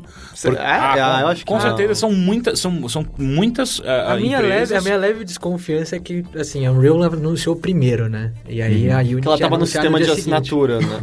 Então, mas só que eu acho que não tem como eles terem uma decisão dessa tão mas eu não acho pesada. Às vezes rola, cara. Não, porque assim, muda completamente o business plan do ano inteiro do cara. Mas a questão é que às vezes se você não corre e tal, todo mundo salta pra uma e perde você. Lembra, por exemplo, quando a Sony mostrou a primeira vez os controles de movimento da Lion 3? Eles não iam mostrar. Até a Microsoft mostrar o Kinect. Mas dia antes, o que aconteceu? Mas eu acho que pega um avião. Olharam o Unreal e falaram, puta, é de graça. Putz, a gente só ia anunciar a Unity 5. Bota de graça, porque logo depois da Unreal teve um countdown. Eles começaram um countdown, que não tinha antes. Então, eles provavelmente fizeram nas pressas. Eu não sei, porque assim, a Sony mostrou aquela merda. E o que aconteceu? Ficou uma bosta. Eu acho que mas não foi por que eles mostraram aquela... mas eu acho que ajudou. Porque aquilo deve ter acelerado pra caralho. Todo o timing dos caras. Não, aquilo não acelerou o desenvolvimento. Aquilo acelerou pra eles mostrarem que eles tinham algo. Porque aí entra em questão de preço de ações, como o mercado percebe, se a empresa tá correndo atrás. Mas não tem nada a ver com o desenvolvimento do produto em si. Tanto que, o que quer ou não, o PlayStation Move funcionava bem. É porque ele não teve adesão nenhuma. Mas é um produto de boa qualidade, apesar de tudo. De qualquer maneira, eu acho que não foi ao ocorrido das engines. É mudar completamente o seu esquema de negócio. Não sei se é mudar, elas provavelmente já estavam com isso planejado. A Unity já tinha a versão de graça, que eles devem ter feito, tipo, eles meio que deram uma adaptada. Não sei se foi de última hora, não. Se foi de última hora pode ser uma piada, mas pode ter acontecido. Mas eu até, só complementando o que eu tava falando, tem um painel da GDC específico, não me lembro o nome agora, que eram basicamente desenvolvedores e pessoas da indústria que podiam subir e fazer mini discursos de 5 minutos lá em cima. Olha, mini talks que eu não fui. Então. E aí um dos caras, o discurso dele era foda-se o Unity, que ele fala, é incrível que mais pessoas estão fazendo jogos, é incrível como ele é acessível, mas ele juro que ele usa essas palavras, fala, mas nós desenvolvedores perdemos o status de Deus que nós tínhamos antes, porque a gente podia programar e criar mundos. E era muito legal ser um Deus antes. Mas o quê? Não, o quê? Não! Você deve ser uma pessoa muito triste quando você fala isso. E sem contar que tem espaço pra isso ainda, sabe? Você ainda tem os John Carmacks do mundo, dobrando completamente essas engines pra criar algo completamente inovador e incrível. Só que você diminuiu o patamar e é muito melhor, porque tem muito mais gente entrando e mexendo com isso. A gente só tem a ganhar com isso. É muito preciosismo pelo craft, né? Linguagem de programação antes era super complicada. E pra eles, assim, tipo, que era muito complicado fazer uma coisa, agora é muito fácil, faz a mesma coisa. Mas não adianta, você trabalhando com tecnologia, você vai lidar com isso, sabe? O negócio que era mega complexo, ele vai se tornar mais simples, até aparecer outras coisas complexas que são muito mais avançadas do que aquilo que você trabalhava na época. Sei lá, quando eu me formei na faculdade, todo mundo usava Flash, sabe? Se eu quiser utilizar muito do meu conhecimento da minha faculdade de hoje, coisas ali que eu aprendi foram jogadas fora, sabe? Não adianta, o tempo não é uma coisa só, não é uma coisa fixa, imóvel. Você já chegou a mexer com essas 3 engines? Ou... Unreal Não, porque é, tipo, voltado totalmente pro 3D. Pelo menos por enquanto e o pouco que eu sei.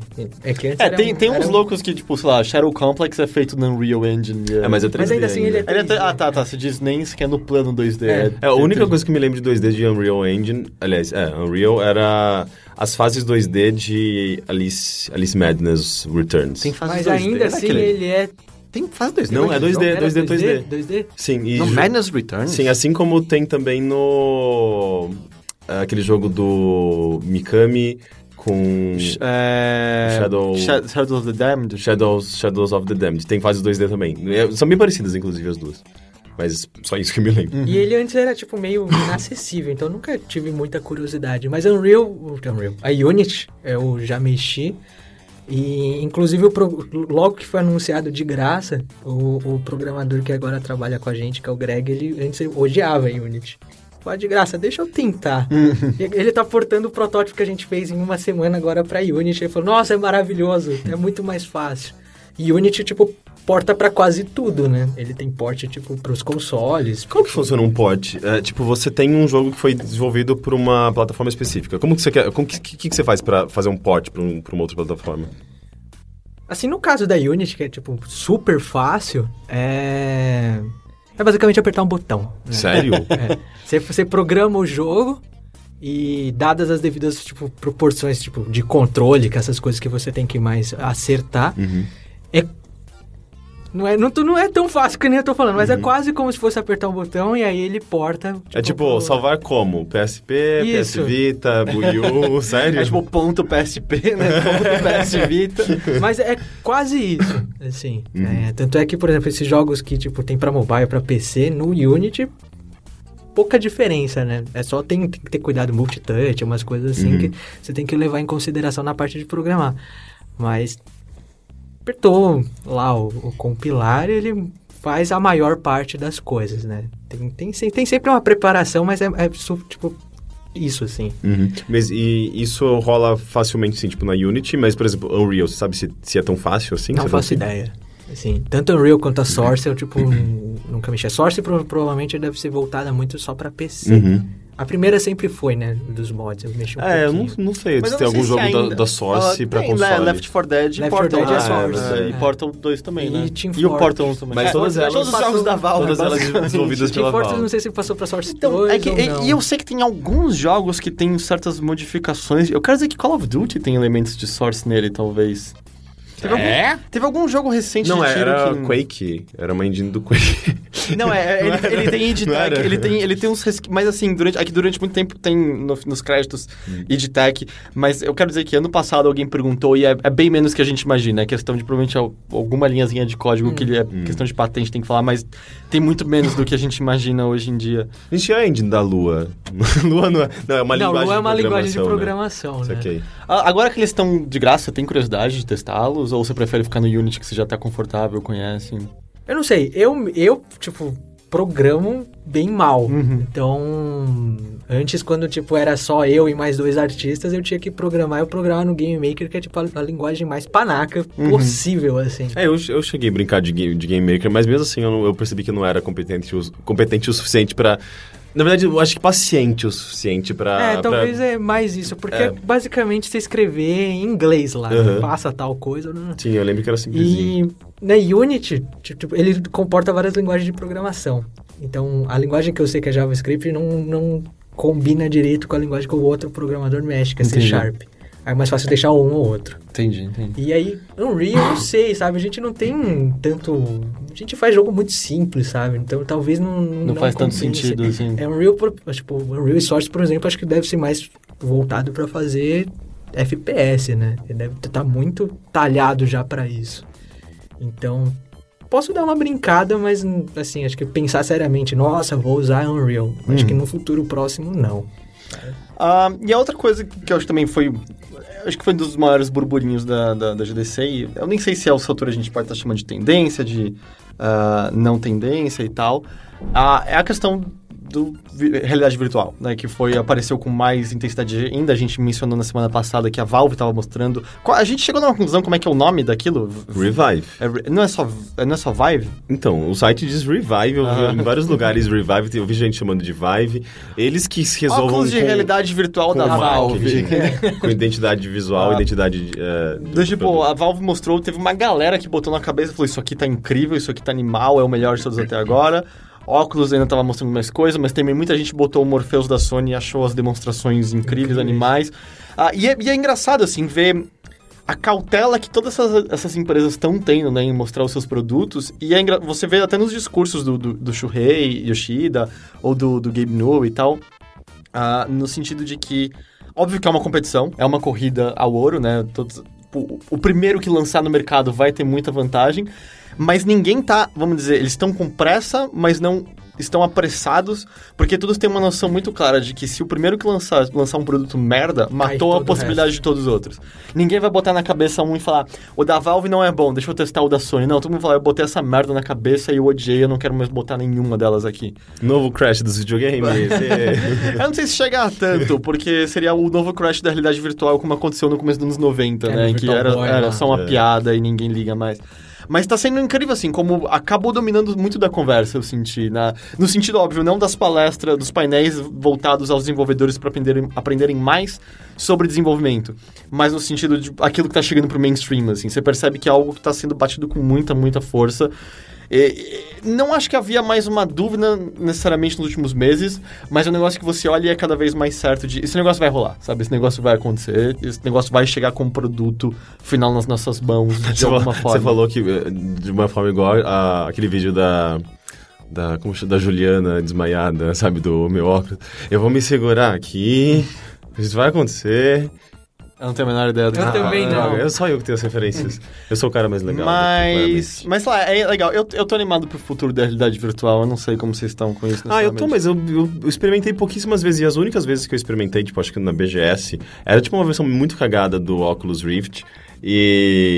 Então, tipo, eu não tenho muita noção, sabe? Tipo, é muito difícil você ter uma noção do produto que você vai... Sabe? Então, as pessoas estão experimentando só pelo texto, sabe? Tipo, elas descrevendo quão imersivo, quão interessante... É a mesma coisa eu acho que um problema ainda maior, na verdade. A Nintendo tinha essa dificuldade de fazer um marketing pro 3DS, porque era 3D, tipo, é difícil você descrever um negócio que é puramente visual. Pra esses visores de realidade virtual é a mesma coisa, só que é pior ainda, porque, tipo, envolve muita coisa, né? Tipo, é a experiência sensorial, a experiência, sabe, visual, é tudo uma experiência muito diferente daquela que a gente tá acostumado com o videogame. E ainda por cima o que você tá vendo de fora é só uma pessoa com meio cara de bobo usando um negócio na cabeça, né? Não tem nem, sei lá, o 3DS, pelo menos você tinha o joguinho rolando lá e falava, tudo bem, eu não sei como é 3D, mas o jogo parece legal. Disso a gente não vê nada. O que eu tenho certeza é que é um negócio que tem chances de mudar completamente o que é videogame, sabe? Tipo, tanto é que a própria empresa que tá fazendo com a Valve e a HTC, né, eles deram um direcionamento interessante para esse óculos de realidade virtual nos vídeos, né, que eles mostraram, que é uma coisa muito menos, assim, tipo, focada em jogo, na experiência tradicional de videogame, mas muito mais sobre experiências virtuais de simulação, de novos ambientes diferentes, sabe, de colocar em diferentes ambientes. Em outros mundos. Uma parada muito mais acessível, sabe, que, tipo, parece muito mais cinema ou arte, ou parece que atrai um interesse muito mais amplo do que simplesmente videogame, sabe? Que eu acho que talvez o Facebook faça isso também. Sim, no futuro, total, né? Eles têm que ter alguma ideia relacionada ao uso do Facebook em si com os óculos, senão eles não iam ter investido Rift, tanto. Né? Então, eu acho que sim, vai ser tipo um negócio grandioso nos próximos anos, mas eu queria ter uma noção maior, assim, tipo, da experiência em si, sabe? O máximo que eu tenho são esses vídeos e as pessoas caindo da montanha-russa, que é demais. Mas é que eu achei muito curioso como, assim, só teve coisas positivas a serem ditas sobre as três marcas, sabe? O que normalmente não é o que você ouve, assim, tanto que a Valve junto da GDC aproveitou para mostrar a versão final do Steam Controller e anunciou aquele Steam Link, que é basicamente uma caixinha de stream. A gente pode dizer que é basicamente a Steam Machine mais simples de todas, né? É um bagulho só para fazer stream para sua televisão. É o Chromecast, da Valve. Mas, cara, ele já faz isso, né? Sim, Se você tem um computador, ele já faz o stream, tipo, das suas bibliotecas. Que basicamente é um negócio para simplificar, porque eles falaram, segundo o que eles falaram, você vai ligar na televisão, você liga no seu roteador e pá, ele vai fazer tudo automático de todos os computadores ligados naquilo. Eu foi. quero isso. Mas ao mesmo tempo, eu não li um relato positivo sobre o Steam Controller. Eu não vi ninguém falar, isso aqui tá foda, isso aqui tá animal. Pessoas falam, é um controle, tá ligado? A maioria fala, tá melhor que aquela versão anterior que tá uma bosta. Porque ele tem uma alavanca, pelo menos, agora ali à esquerda. Eles entenderam que precisava de botão, né? Mas lá ali à direita não tem alavanca, então a visão é só naquele touchpad. E a impressão geral que todo mundo tem, assim, eles arranjaram uma solução pra um problema que não existia. É basicamente isso, sabe? Então, é engraçado ver esse contraste. Existia na cabeça deles, né? Que a primeira vez que eles falaram do controle não, porque a gente sente falta de um controle responsivo pros nossos jogos no PC. Sim, o Xbox já resolveu isso há muito tempo atrás, sabe? Sim. Não, mas a gente tem que fazer um novo agora, e inclusive vai ser todo touch, porque faz total sentido de... Cala a boca, sabe? E o pior de tudo, assim, eu total entendo o lance de você quer jogar Civilization na sua TV, então aquilo que é meio um mouse. Mas ninguém vai jogar League of Legends ou Dota com aquilo, eu acho que eles não ficaram sabendo que existe hoje mouse e teclado wireless. Eu acho que eles não ficaram sabendo desse mercado. Então, eu senti, assim, uma frieza muito grande, porque... Parece um controle de uma third party mesmo, sabe? De uma empresa terceira que eu tenho o meu de Xbox One, eu tenho o meu de PlayStation 4, os dois funcionam mó bem no PC. Ou o controle de 360 mesmo, e acabou. Mas pelo menos você consegue ver esse contraste. Não é que a galera tá enamorada, sabe, pelo simples produto novo. A galera tá olhando pra esse controle e falando... Mas ao mesmo tempo tá todo mundo fascinado com a realidade virtual, então isso é legal. Junto disso, teve o anúncio, né, dos preços da Steam Machines. Continua caro, continua sendo tem umas são baratas, mas as que você quer comprar são mais caras com um computador foda. Ok, me dê a interpretação. Por que aquilo existe? Eu não entendo também. É um PC... Como se diz? É um high-end montado, né? Não, é um PC gourmetizado. Ok, eu não deveria usar esse termo, eu sei que você odeia. Não, mas eu acho que total faz sentido, que é você cobrar mais caro por algo que não deveria ser tão caro, assim. Porque todo mundo viu que, basicamente, você pegando as peças separadas e montando, você consegue computadores de qualidade melhor por um preço menor. E aí todo mundo diz, mas montar PC é difícil. Cara, hoje em dia é muito simples, tá tudo pronto pra você fazer, quase montar um Lego. Eu discordo, mas ainda assim, pelo preço, eu falo, eu prefiro montar um... Cara, comparado a, sei lá, 15 anos, é quase montar o Lego. Você tem umas gavetinhas, você encaixa, plug, acabou ali. Plug. É o barulho que faz quando você põe as coisas. É que eu não sei, assim, eu realmente fiquei olhando pra aquela lista de preços tentando entender, sabe, qual... porque é engraçado que quando a primeira vez que eles falaram sobre Steam Machines, eu fiquei animado. Falei, caralho, sim, eu quero, porque é um computador que vem pronto pra jogar, com tecnologia mais interessante do que eu tinha na época, e eu não sabia o preço. Aí eles falaram no preço, não, mas eu não quero isso. Mas e além disso, tipo, além de ser mais caro... Esse fazer tipo um Pense Bem, sabe, fudido. Um Pense Bem fudido. É o que eu acho. Eu quero botões coloridos agora na minha Steam Machine. Sabe, você pode jogar assim, não tem... O controle dele podia ser assim, sabe? Agora você só aperta 4 botões. E eu quero que ele venha com o livro da Pequena Sereia agora. Então, e continua sendo um PC, ele vai ter os mesmos problemas de PC. Você vai ter que reiniciar o computador de vez em quando, o jogo vai travar, vai ter problema de compatibilidade. E ainda vai vir com aquela porra do Steam OS que ninguém sabe como aquela porra vai funcionar. Que é baseado em Linux ainda, então você não vai rodar todos os jogos do Steam. Que daí não faz o menor sentido. Tô comprando uma Steam Machines que não joga os jogos da Steam. Joga vários e cada vez mais, mas ainda assim você tá muito mais limitado do que com o PC mesmo. O PC normal ainda, tipo... Aliás, serve. Sei lá, pode ser que a gente esteja completamente errado. Eu olhei, eu não consegui entender ainda o propósito. Aí, só mencionando o dado, o Steam Link e o Steam Controller foram anunciados por $50 para novembro nos Estados Unidos, mas vai ter um preço diferente no resto do mundo, ainda não anunciado. Enfim. Fora isso, não surpreendendo ninguém, Rock Band 4 foi anunciado. Só que sem nada muito mostrado. E ao que tudo indica, vai ser meio que exatamente o que a gente já lembra de Rock Band, mas... Sem o tecladinho. Mas voltando pro 2, aparentemente, não pro 3, né? Vocês estão animados por isso? Eu acho legal. Assim, eu nunca joguei direito. Eu tô animado pra que algum amigo meu tenha. Esse é um bom ponto. É sério, porque eu nunca vou jogar isso em casa. Eu tô mais animado com amplitude do que qualquer outra coisa. Eu tô desanimado com o fato que minhas guitarras quebraram todas. Então, é por isso que eu nunca vou jogar essa porra. Minha bateria quebrou. O pedal foi pro saco, assim. O pedal, ele é o primeiro que vai embora. Eu espero que vários amigos meus tenham. Vai em festa, puta da hora, vai dar pra cá. Eu gosto da ideia de jogos musicais estarem retornando. O Guitar Hero... Provavelmente em breve vai ser anunciado, vai sair um novo esse ano também. Sério? Vai ser tudo de novo? Não, vai ser tudo de novo. A única coisa... E eu vi alguns argumentos interessantes sobre como um dos motivos pelo qual o tempo é o correto. As pessoas estão comprando cada vez mais jogos digitais e não indo às lojas. Então as lojas estão animadas em estocar de novo instrumentos de plástico, porque isso faz com que você retorne à loja e tenha mais chance de comprar jogos lá dentro. Nossa, eu tô me sentindo muito manipulado, cara. É mais... Só agora? Nossa, eu não quero mais viver nesse mundo. Mas total faz sentido, sabe? É uma maneira de frear um pouco as tendências e fazer você ir até a loja. Pois eu vou comprar uma guitarra digital. Só vou tocar air guitar na frente do jogo e... Mas uma coisa que eu acho legal, por mais que eu não esteja muito animado, eu gostei de como eles enfrentaram o novo mundo que eles estão entrando agora com música. A whole new world. Será que vai ter pra tocar, inclusive? Duvido. E aí, eles vão...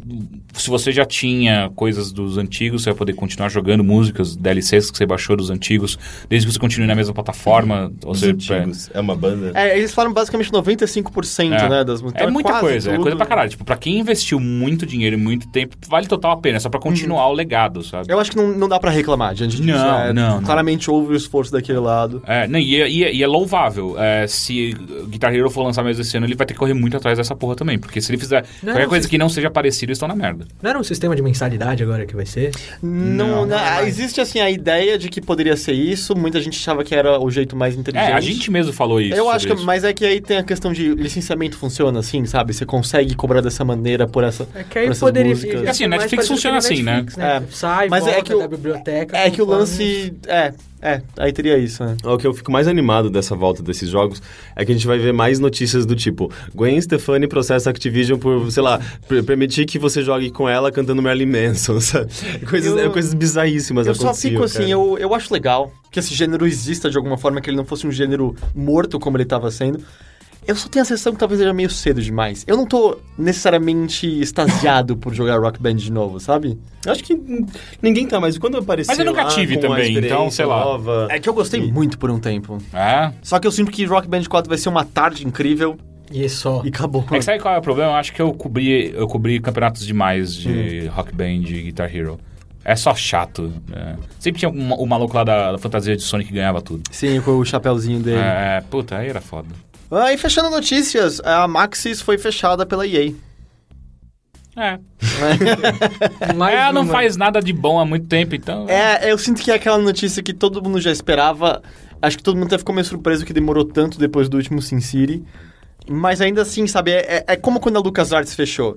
É uma casca do que já foi um dia...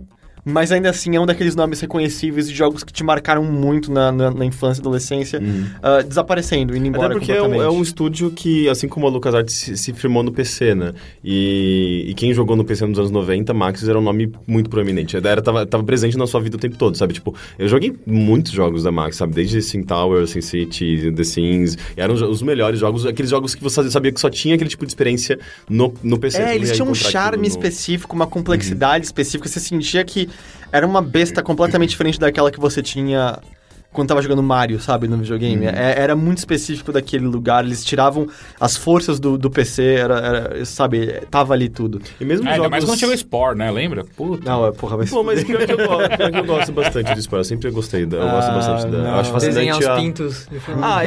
Isso era Alien Pinto, sempre, uma atração à parte do jogo. Mas, cara, tipo, é engraçado que ninguém lembra de Syncopter. Eu acho que poucas pessoas jogaram, mas eu me lembro muito... Foi uma das tardes mais engraçadas da minha vida. Que eu, tipo, tava jogando com um amigo meu, a gente jogava a demo do Syncopter, que era legal que ele, tipo, se você sincronizasse com uma cidade sua do Sin City, ele recriava ela em 3D e você podia viajar por ela usando o helicóptero, e o jogo criava umas missõezinhas aleatórias, né, do tipo... vai ali e resolve aquele problema de trânsito. Daí você tem que chegar com o helicóptero e falar, tipo, no alto-falante. Ei, vai, anda logo aí, sabe? Basicamente. Era muito imbecil, mas era, tipo, vários minigamezinhos na cidade. E daí, tipo, tinha umas coisas do tipo de você pegar uma pessoa que tava, sei lá, quebrou a perna no meio da rua, você pousa o helicóptero, pega a pessoa, leva de volta e tem que levar ela no hospital. E daí, tipo, eu lembro que, sem querer, a gente arrastou o mouse... no ícone da pessoinha que tava ocupando um slot dentro do helicóptero, tipo, a gente arrastou a pessoa pra fora do helicóptero sem querer e não sabia que isso era possível. E de repente ela cai. A pessoa, tipo, de perna quebrada é jogada lá, tipo, de cima de uma cidade e tocando Cavalgada das Valquírias. Cavalgada das Valquírias. Era tão engraçado e meio fascinante esse jogo pela liberdade que ele te dava, sabe? Tipo, era meio que um GTA antes de GTA, sabe? Enfim, enfim, tipo, muitas experiências boas. Mas é questão mais do nome, né? Indo embora é uma pena. E claro, sempre muito chato pra pessoas que estão demitidas agora. Mas enfim, Maxis is no more.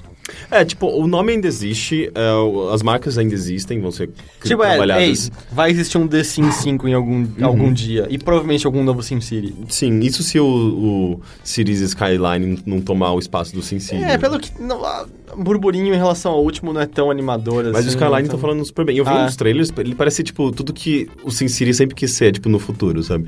Ele parece legal. Inclusive tá saindo essa semana, né? A gente tinha que dar uma olhada, tentar ver. E lembrando que SimCity 2000 sempre pode pegar no GOG ou no Origin e continua sendo incrível. E eu ainda acho o gráfico charmoso até dizer Ele não envelheceu mal. Não, eu acho ele mais legal do que o novo SimCity em termos de gráfico, eu acho. Eu tenho vontade de jogar o 3000 também. Eu lembro que eu gostava muito da trilha sonora, é linda a trilha sonora daquele jogo. E eu fiquei com vontade de jogar Theme Hospital de novo agora. Como sempre. Mas isso são de notícias. Acho que alguém lembra de alguma coisa maior que saiu da GDC, que eu posso ter esquecido? Teve alguns anúncios, né? Eu deixei de fora Clay Fighter, porque... Teve Trine 3... A gente não falou semana passada de Trine 3 e Knights of Pen and Paper 2? Eu acho que sim, acho que sim. Se não tá falado, Trine 3 e Knights of Pen and Paper 2 existem. Ou vão existir em algum momento. Klein Clay. Então vamos para aqueles e-mails deliciosos.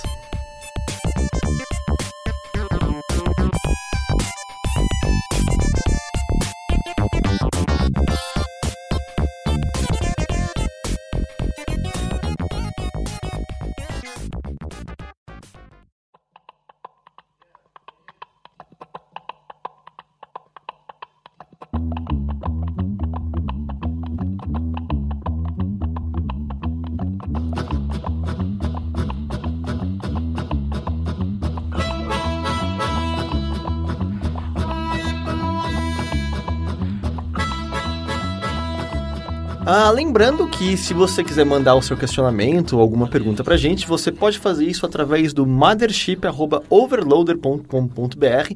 Lembrando que Mothership é com C.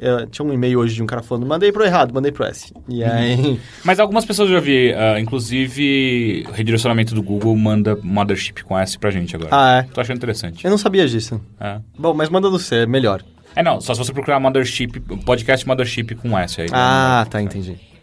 A primeira pergunta vem da Ana Krishna. Olá, amigos do Overloader, tudo bem com vocês? Estive jogando por esses dias o jogo que foi muito comentado pelo Heitor no último podcast, o Helldivers. Minha dúvida é a seguinte, o fato do jogo ser cross-buy permite que jogadores de diferentes plataformas joguem um modo multiplayer junto, ou esse modo é restrito em cada plataforma? Bom, a gente respondeu isso mais cedo, você joga tudo junto, mas a segunda pergunta dela eu achei interessante da gente... Porque eu acho que é um aviso que a gente presumiu que a gente tinha falado, mas a gente acabou nunca falando nesse podcast aqui. Okay. Porque ela fala, aproveita a oportunidade para sugerir que crie um grupo para debates e jogatinas no Facebook. Eu procurei e não achei nada de vocês do tipo. Acho que essa aproximação de vocês com leitores seria ainda mais legal. Porque a gente...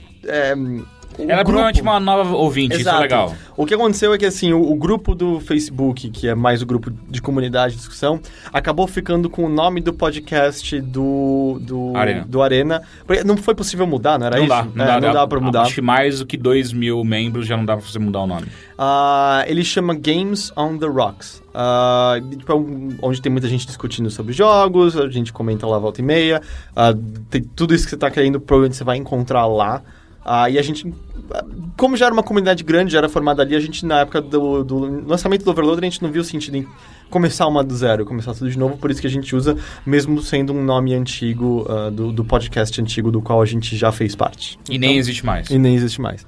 Então estejam avisados. Próxima pergunta vem do Roberto Goulart. Queridos Overloaders, meu nome é Roberto e tenho uma dúvida, pedido de ajuda. Eu gosto de jogos de estratégia /RPG, Final Fantasy Tactics, XCOM, assim como muitos dos meus amigos... My People. E no último mês eu encontrei um jogo desse tipo muito desconhecido, mas muito bom, chamado Kamidori Alchemy Meister. Eu falei certo isso? Eu não faço ideia. Ok. Eu talvez tenha sido preconceituoso, eu presumi porque você chama Sai, você deve saber falar japonês. Momento preconceituoso. Tava na hora, né? Tava na Né? hora, finalmente. Você não falou flango, pelo menos, né? Flango? Nossa, momento ultra preconceituoso Barra do tiozão Henrique. Não, eu só citei um tipo de preconceito, nunca faço. Esse jogo lembra muito Fire Emblem na sua jogabilidade com uma parte de Harvest Moon, onde você deve sair para missões /dungeons e juntar materiais para fazer itens para vender em sua loja, além de fazer e melhorar suas armas, armaduras e acessórios. Eu imagino que deva ser como Racketeer nesse... Racketeer. Não Racketeer, Racketeer. Ok. O jogo também apresenta muitos personagens diferentes, cada um com muitas opções de customização de suas habilidades, além de história completa. Não são simplesmente um soldado que aparece e você controla. Parece um jogo no mínimo bom, certo? Se não parece é porque eu sou horrível explicando. Mas existe um motivo dele ser desconhecido. Ele, além de ser um jogo de estratégia, também é um... Fala, eroge? Eroge? Que? Eroge. Tem hentai no meio do jogo em muitas partes. Hentai, pra quem não sabe, é pornô com desenho japonês. Eu acho que ele... Pera... Isso me parece familiar. Eu acho que esse jogo vai ser mencionado... Isso lembra uma noite solitária minha. Esse jogo vai ser mencionado no 31 Games em algum momento. É? Tem uma pessoa que escreveu sobre O jogo não se torna pior por isso, pelo menos não pra mim, e demorou algumas horas para aparecer alguma coisa, então eu já estava viciado. Simplesmente acelerei a cena e passou, mas ainda assim tem hentai nesse jogo. Agora minha dúvida, como faz, se é que tem como, pra que eu possa indicar esse jogo pra alguém? Talvez ocultando esse lado do jogo, mas isso não causaria problemas ou até deixaria a pessoa puta porque eu não falei antes? Você não oculta sobre isso do jogo. Não, você não faz, tem que falar essa porra. Não, inclusive, pelo que eu sei, rola estupro, misoginia, sabe? É um negócio meio... ele pode legal. dar uma noite de Cinderela. Ele é basicamente um hentai. Que nem... Hentai em geral é muito assim, cara. Fazem isso, mas... Não todos, mas em geral. É porque assim, não ele é uma visual novel, mas aquele Katawa Shoujo, é isso que ele chama, não é? Uma Sei visual lá. novel que... Eu só acho muito legal, quanto mais você fala que odeia anime, essas coisas, mais você mostra quanto você conhece. Fala com propriedade por que eu odeio tudo isso. Mas o Katawa Shoujo, eu lembro de... É que eu acho que eu joguei só o primeiro volume... Que podia ser talvez volume 0, faz muito tempo, perdão, deve ter alguma informação errada nisso. Então eu não sei nem se tinha ainda nudez nesse momento. Mas lembra de ser uma visual novel extremamente bem escrita. Extremamente bem escrita. Era realmente interessante, tinha personagens bons. Então eu acho que assim, existem coisas nesse ambiente eroge, que é da hora. Tem aquela que é uma visual novel também muito famosa, que é legal, que é de um cara que acontece algo que ele, de repente, tá enxergando o mundo como se fosse carne viva o tempo todo. E ele tem que se cobrir num cobertor de carne e meleca. Acho que você comentou sobre isso. E aí a garota fofinha, na verdade, é um monstro horrível. Ok. Spoiler. Desculpa. Mas só tem uma garota que ele enxerga como normal, o resto todas as pessoas são grotescas e tal. E é um jogo... com hentai, basicamente, e tal. Mas ele tem uma história da hora, ele é perturbador de uma maneira super específica. Então, acho que, assim, existem coisas que lidam com pornográfico, né? Porque não? Porque é erótico que é ruim. Exato, que lidam com pornográfico que são interessantes. Se no caso lida com questão de misoginia e estupro, aí eu já acho mais difícil. É que trata como se fosse piada ainda, sabe? É um jogo velho feito por japoneses. E eu sei que... Momento preconceituoso. Eu posso. Ele tá falando mal do avô dele, basicamente. Mas eu sei que é uma série bem antiga, né? Tipo, pelo texto que eu li do Bruno Bulhões, que vai ser publicado em breve. Eu adoro Bulhões. É muito português. Bulhões? É um sobrenome português. Tá. Eu achei que era uma coisa. Eu adoro comer bulhões, sabe? Não, eu nunca comi um Bulhões. A família sempre comia separado. Mas você achou que o jogo parecia interessante pelo texto dele? Então, sim, na verdade tem, aparentemente pelo que ele diz, tem aspectos interessantes, mas ele mesmo questiona muito isso, sabe? Tipo, como eu tô gostando tanto de um jogo que trata de maneira tão ingênua e, sabe, tipo, questões de misoginia, estupro e meio que quase que incentivando, sabe? Então é meio esquisito. Sei lá, a minha experiência com pornografia japonesa me faz odiá-la, basicamente, porque é uma tendência que, fora os quadriculados em genitais, uma tendência que você vê muito nela é os berros das mulheres são basicamente berros de relutância. E é como se ela estivesse berrando, não faz isso comigo, mas no fundo eu tô gostando. Tem um inuendo de estupro em boa parte da pornografia japonesa. Sim, sim. O que eu sempre achei, nunca gostei, sempre achei grotesco e tal. E eu acho que isso acaba sendo, aparecendo em parte disso. Obviamente não de todo hentai, nem todo hentai é assim. Eu pelo menos me lembro de ver como adolescente alguns hentais que não lidavam com isso. É uma média, sabe? Você tira a média e tem os pontos fora da curva, assim. Mas total, acho que assim, o jogo não é menos válido por isso. E vão ter... Ok, você quer ver eu defender alguma coisa de anime? Vão ter uns babacas que vão falar que você é idiota por ver hentai. Basicamente, quando você vê hentai, o que o seu cérebro tá vendo quando tem o desenho pelado, a maneira como o seu cérebro tá interpretando é basicamente igual a quando você tá vendo uma mulher de verdade. Lógico que sim. Não, é que tem gente que acha que não. É o motivo pelo qual quando você vê um smile, você tá vendo um rosto humano, na verdade. Só que tem uma questão também de fantasia, né? Tipo, você na verdade, seu cérebro acho que interpreta como sexo, a experiência sexual, mas a fantasia ali que existe por trás daquilo não é a mesma fantasia, sabe? Tipo, você jamais faria isso com uma mulher de verdade. Mas até aí na Mas peraí, até aí na... tentáculos, mas até aí na pornografia normal isso também é muitas vezes verdade. Depende. Exato, depende. Muitas vezes é verdade. Cara, os ambientes a fantasia criada por pornografia normal não é sempre correlativa ao ambiente sexual verdadeiro. No seu. O que seja. Mas ainda assim, tá ligado? Muito da pornografia envolve uma fantasia e, óbvio, a partir do momento que é um desenho e universos fantásticos e tentáculos, tá indo mais longe. Mas o meu ponto é, aproveita esse hentai aí. Mas aí, sei lá, eu só acho, avisa as pessoas antes. Sim, avisa antes. Não, eu também acho que é adequado. Alguma coisa sai? Eu não sei porque eu achei que você tinha algo a adicionar sobre isso. Momento preconceituoso do Heitor. A próxima pergunta vem do Bruno Fernando. Minha pergunta é, com a saída da Nintendo... Eu sinto que a gente talvez já tenha respondido isso antes, mas só pra garantir. Com a saída da Nintendo no território nacional e não tendo acesso fácil ao eShop brasileiro, meu cartão de crédito é apenas nacional, lhes pergunto, quais são as alternativas para conseguirmos jogar os últimos lançamentos do 3DS por essas belas terras tupiniquins? Um abraço e até logo. Mercado cinza. Não use tupiniquim nunca, é sempre muito pau no cu. 2, a Nintendo não saiu, ela só saiu a representação dela. Exato, mas no caso dele... Sim, mas só que ainda assim existem jogos que chegam ainda. Não. Acho que sim. Fisicamente? Sim. Mercado cinza, cara. Não, eu tô falando oficialmente. Não, oficialmente não tem, mas mercado cinza... É que do jeito que o Teixeira tava falando, eu achei que ele tava falando do mercado oficial. Não, tô falando, existem jogos que chegam aqui no Brasil ainda. Por contrabando e importação, sim, isso sim. Mas não, tipo, por mais coxinha... que ele perguntou, é a única forma que tem. É que eu não sei onde ele mora, às vezes ele não tem uma Santa Ifigênia do lado da casa dele. Sim, mas de novo, é a única forma que tem atualmente no Brasil.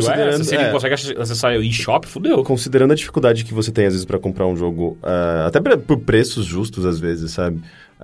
É a única opção que tem, sabe? Tipo, eu não vou falar, não faça isso, sabe? Vai lá e faz, sim. Porque, tipo, é a opção que você tem. Se você não tem escolha, foda-se. Não é sua obrigação fazer o correto, se não estão te dando essa opção. A outra coisa que você pode fazer é tentar comprar cartões de pontos em lugares, sei lá, como o Mercado Livre, provavelmente. Aí você compra o cartão pré-pago do eShop, põe esse número desse cartão na sua conta do eShop, debita, né, esses pontos lá, e aí você pode comprar os jogos através dela. Mas eu sinto que essas são as duas únicas opções, basicamente. A próxima pergunta vem do Juan Gonçalves. Na verdade, não tem tanta pergunta aqui, ele é só mais um caso de um ouvinte com deficiência visual, complementando o que a gente tinha ouvido de outros ouvintes antes. Ele fala, estou mandando esse e-mail porque também sou deficiente visual e gosto de jogos. Atualmente, mais acompanho sobre do que jogo. Escuto vocês faz algumas edições. Isso porque procurava por podcast sobre games para escutar e percebi que tinham membros daquele Games on the Rocks épico, que teve a participação do Jonas Marques. Abraço, Jonas. Enfim, a minha experiência com games atualmente é diferente daquela que as outras pessoas com deficiência visual contaram para vocês por e-mail. Isso porque eu enxergo muito pouco. Por muito pouco, eu quero dizer um pouquinho de luz que é mais perceptível quando eu acendo alguma lâmpada à noite. Isso por conta de um problema que tive aos 17 anos, época em que ainda enxergava normalmente. Gosto bastante de jogar e não seria a perda de visão que tiraria isso de mim. Ainda não me aventuro tanto procurando por jogos que podem ser jogados por um cego, porque ainda estou aproveitando algumas descobertas que outros cegos já encontraram. No caso, Sacred Citadel, pois gosto muito de RPG medieval, já estou jogando há um bom tempo, e Ninja Gaiden 3. Tem um comando que faz o personagem virar para o lado que ele precisa ir. O comando é pressionar o analógico direito por um tempo e depois ir para frente. Ainda tenho um pouco de dificuldade para interagir em um jogo apenas pelo áudio, pois ainda não me acostumei completamente com o novo modo de jogar. Além disso, não tenho inglês bom o suficiente para entender todos os diálogos e isso muitas vezes me tira da imersão. Vocês fazem boas análises dos games que jogam, talvez eu até descubra alguns jogos legais que são jogáveis por conta do Mothership. Acho que o novo Guilty Gear deve ser interessante pelo que comentaram e eu procurei por uma gameplay do jogo One Finger Death Punch. Mas apesar de simples, pareceu que não se preocuparam muito com o áudio na hora de fazer. Não conseguia saber de que lado vinham os inimigos na hora que escutei. Eu fiquei bem curioso, pelo que eu entendi, eu não entendi se ele enxerga alguma coisa do jogo ou acho que quase nada do jogo e é só áudio mesmo. E de fato, o One Finger Death Punch, eles poderiam ter feito algo parecido porque Como é um jogo que é basicamente isso, é só você acertar o lado de onde tá vindo o inimigo, eles poderiam ter feito algum tipo de um modo pra ajudar deficientes visuais pra escutar. Ele separava os sons de esquerda e direita. Talvez. Mas eu sei que é treta também pra game É um design. pouco complicado, mas não acho que, tipo, mandando uma sugestão pro cara. Assim. Acho que ele não deve ter pensado. Mas eu sei que isso foi uma pergunta que a gente já recebeu antes, e aí ele citou, mas se a gente... ou mesmo os dois que já mandaram antes, ou algum outro ouvinte deficiente visual que tem recomendações de jogos que são possíveis, que manda tem pra gente essa preocupação, espalha. tem essa preocupação com a engenharia de som, pra você saber de onde vem, avise-nos que leremos aqui. Inclusive, a gente precisa até, em algum momento, fazer um compilado pra jogos pra deficientes auditivos. Porque... Que é algo que a gente anda olhando até outras coisas relacionadas ao site pra isso também. A possibilidade de a gente conseguir colocar legendas nos nossos vídeos ou até mesmo uma transcrição do podcast pra galera acompanhar. Porque, rapaz, a gente tava olhando hoje legendas no nosso vídeo do Patreon, que gerado pelo amigo!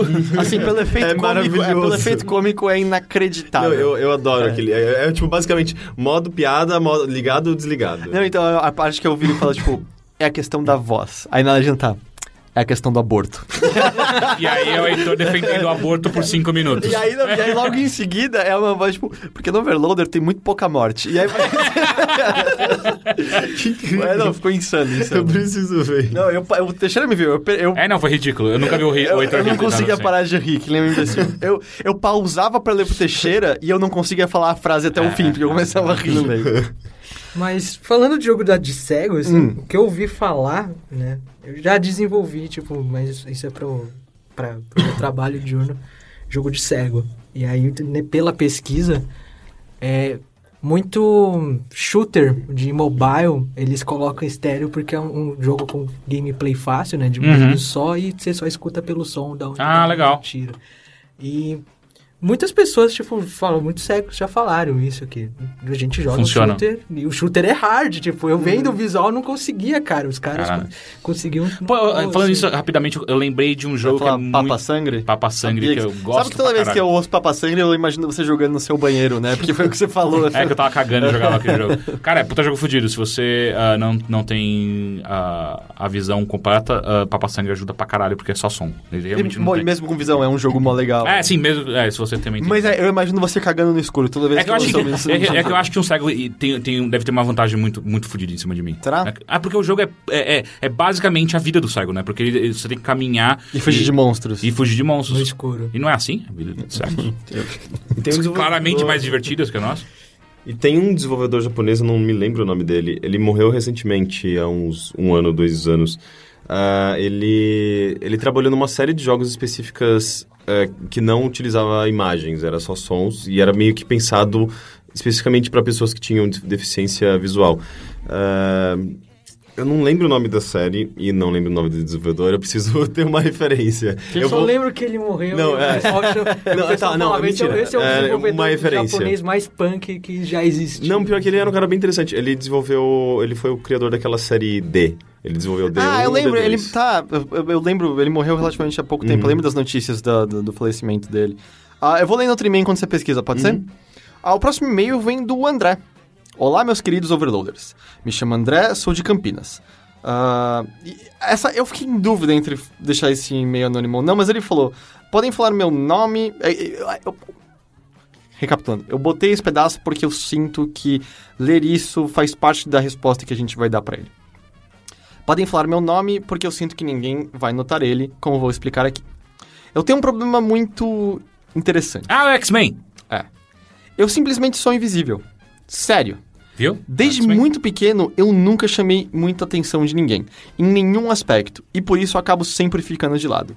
Ninguém nunca me chama pra nada, nunca nota como estou me sentindo, nunca sabem das coisas que eu gosto. Quando eu falo em grupo, geralmente ninguém presta atenção. Quando eu marco alguma coisa, esquecem. E, no geral, ninguém liga mesmo. Por conta de ser sempre assim, passei minha vida inteira enfiado em computadores e videogames, convencido de que eu não gostava de lidar com pessoas e que eu era tímido. Quando é exatamente o contrário. Tenho muita carência por atenção. Eu adoro conversar e ajudar pessoas. Escutar o que elas têm a dizer, ajudar como posso e interagir no geral. Só que esse constante esquecimento por parte delas me frustra muito. E eu acabo desistindo e ficando fazendo o que posso pelos outros nas sombras mesmo, sem nunca ninguém perceber. Pode só ser que até agora eu só tenha interagido com babacas e não tenha percebido. Acho que é mais provável que eu seja um imbecil e simplesmente não perceba, não? Ou o que posso fazer para lidar com isso? Queria agradecer pelo trabalho de vocês, etc. E ele até dá um PS. Se vocês acham que eu tô exagerando, uma vez marquei de me encontrar com uma amiga no terminal de ônibus, já que ela ia passar por lá. Cheguei 15 minutos mais cedo e mandei uma mensagem avisando que tinha chegado e nada mais, já que não queria parecer desesperado. Fiquei fazendo alguma coisa no celular e depois que tinha passado quase 1 hora do horário combinado, perguntei se o ônibus tinha atrasado ou alguma coisa, quando ela, na verdade, tinha esquecido e foi embora. Uhul. Motivo pelo qual eu imagino que o Teixeira tá pensando a mesma coisa que eu. Motivo até pelo qual eu coloquei aquele primeiro parágrafo. Quando você fala, ninguém vai notar, acabou. Eu acho que a primeira coisa que tem que mudar é a sua atitude, cara. Tipo, você só tá prejudicando ainda mais esse sentimento que você já possui de... Não tenha pena de si mesmo. A impressão que dá além desse e-mail é que você tá tendo pena de si mesmo. Ou só eu tive essa impressão? Eu também tive. Eu também tive a impressão que era o Shadow Man que tava falando pra gente. Mas falei, você concorda? Sim, é porque... É que é foda, porque dá esse tipo de conceito, tipo assim, não seja assim, o cara é assim. Mas o que eu quero dizer assim, isso só vai piorar, isso só vai ajudar, e toda vez que isso acontecer, você só vai ver mais motivo pra você continuar sendo dessa mesma maneira. E, cara, não vai adiantar nada, assim, não... Por mais horrível que isso seja...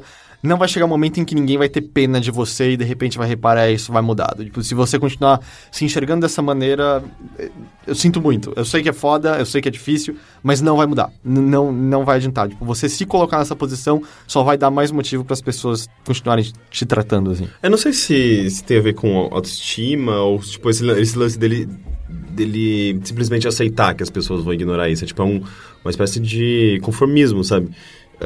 Eu não sei, assim, tipo, de fato, parece uma situação meio complicada, mas... Quer um abraço? Não, eu tô pensando, tipo, exatamente no... Eu não sei quantos anos ele tem, ele não fala... também não, Tipo, eu não sei as situações... Mas ele tá na faculdade, então ele já deve ter uns 20 pontos. O outro ponto que eu achei interessante na mensagem, quando ele fala que ele mandou a mensagem pra amiga, que ele não queria ligar pra não parecer desesperado. Eu não entendi se você... eu não entendi se você nutre algum sentimento pra sua amiga e ficou com medo de que isso fosse fazer aparecer o que é... não há desespero em ligar pra uma pessoa, é uma ligação. Você liga e avisa, eu já estou aqui. Sim, é comunicação. Inclusive, é a comunicação mais eficiente que existe. Se você mandar 20 mensagens, ligar 5 vezes depois, aí talvez dê uma dica que você tá meio desesperado. Mas, porra, você mandou uma mensagem, você só dá um toque no telefone, rapidão, só pra avisar, tô aqui já esperando. Tá de boa, sabe? É suave. E até quando você fala, não é possível que todo mundo que eu encontrei é babaca, pode ser que eles não sejam babacas intencionalmente. Mas, por exemplo, sua amiga, se ela é sua amiga, você combinou com ela, ela esqueceu, cara, dá aquela comida de rabo amiga, tipo, porra, se fuder, eu tô esperando aqui, cara. Não deixar passar incólume, não deixar passar reto. Exato, deixar claro que... Você tem sentimentos também, caralho. Vai se fuder, assim, me magoou não lembrando que eu tava aqui. Porque, sei lá, é preciso. Você não pode se colocar na posição que tá tudo bem alguém fazer isso com você. Não é nada legal. Você tá se sujeitando e se submetendo a uma inferioridade, na verdade, né? E eu acho que você não deve aceitar isso, não. Eu não sei, você pergunta também, é possível que eu seja um imbecil e simplesmente não perceba? Cara... Talvez o fato de você pensar assim que seja o problema. É possível que não tenha nada de imbecil em você. Só que para de pensar que você possa ter algo de imbecil. Ou se tem alguma atitude sua que você acha que é esquisita, conserte. Mas não me parece ser essa. E assim, no final de tudo, se tudo isso que a gente falou, que obviamente não é nenhum grande conselho, mas tudo isso que a gente falou ainda não faz muito sentido, cara, não é ruim se você for atrás de um psicólogo. Busca ajuda, faça isso, sabe? Vai fazer bem pra você, vai fazer bem pro resto da sua vida, pro seu futuro, até mesmo pras pessoas à sua volta, sabe? Pra você entender como lidar com elas e tal. Enfim, é o melhor que você pode fazer também. Mas você não é invisível, ok? Você não é e não pense assim. Mas se você for, de verdade... Assalta um banco. Mas eu só não sei como você vai esconder a porra do dinheiro enquanto você corre de lá. Come. Mas será que ele é tipo aquele cara invisível que... a comida fica visível? Porque lembra daquele... Qual que é aquele filme? Aquele filme horrível com... É horrível! Com o Chevy Chase. Ele tem que andar pelado, então, né? Mas seriamente, tá ligado? Você não é invisível, não pense assim. Você não vai ganhar nada pensando assim. Nada. Respondendo a última pergunta lá, o desenvolvedor japonês é o Kenji Eno e ele é o fundador da Warp, que é a empresa que lançou o D2 e tem esses jogos experimentais. É legal que ele lançou o D2, mas D4 não tem nada a ver com isso. É verdade. Não, mas Porra, vocês não fizeram uma piada óbvia? Não, qual? Marcelo? Pra ele manter o respeito. D2. Eu não queria pegar a referência. Eu falei Marcelo. Mas falando já no Marcelo D2, esse cara... Nossa, eu tava lendo aqui e ele tinha uns métodos bem da hora de mandar os jogos, cara. De mandar os jogos? Ele empacotou aqui, por exemplo, um jogo dele chamado Real Sound, que ele esse daí é o jogo... Colocou junto uma semente de ervinhas. Uau, sério? D2, mas não tem respeito. Só eu peguei o Japa, saca? O Japa pirando em Plant Ramp. Outro jogo ele colocou junto com camisinha, porque era, tipo, um tema bem, tipo, sensual, assim, segundo ele. Isso aqui. Pô, e ainda assim, ainda pensando, sabe? Pô, camisinha. Conscientizar a galera. Conscientizando. Bom, eu joguei... Acho que o único jogo que ele fez que eu joguei foi o D, e D era mó legal. Eu nunca joguei o D, mas eu sempre fui meio fascinado pelos jogos. Porque todos eles têm conceitos muito interessantes e eles são meio esquisitos. Eu não sei, era um cara, um autor bem interessante de games. Sabe? Eu lembro de sentir uma correlação entre D e Fantasmagoria na época que eu joguei. É da mesma época, né? E os dois têm essa temática meio de Eu terror. queria ter jogado, eu lembro da capa. Você estava pesquisando agora, eu vi a capa, eu lembro como eu desejava esse jogo. Mas, bom, é isso de e-mails. Assai, muito obrigado por ter vindo participar com a gente. Eu que agradeço. Foi em cima da hora, mas valeu que você veio. Bom, quando você vai ter mais jogos seus pra falar, então, mais no fim do ano, a gente volta a conversar lá. Lembrando que o projeto 31 Games é uma realização junto com a Loud Noises, continua toda sexta-feira no Overloader. E o Spin, toda primeira quarta-feira do mês, no Centro Cultural Vergueiro, a partir mais ou menos das 6 da tarde. Isso. Correto? E aí, quem for lá pode encontrar o Assai e dar um abraço nele. Por favor, não. Dá um abraço no Assai e fala que o Overloader mandou dar um abraço. Exato. Se você quiser saber quem é o Assai, ele é o cara que parece que menos quer um abraço lá. É verdade. Caras, mais uma vez, obrigado por todo o apoio no Patreon. Essa loucura caralho! Com a gente.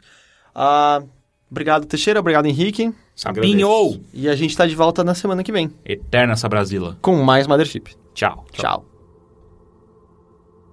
Eu não fiz.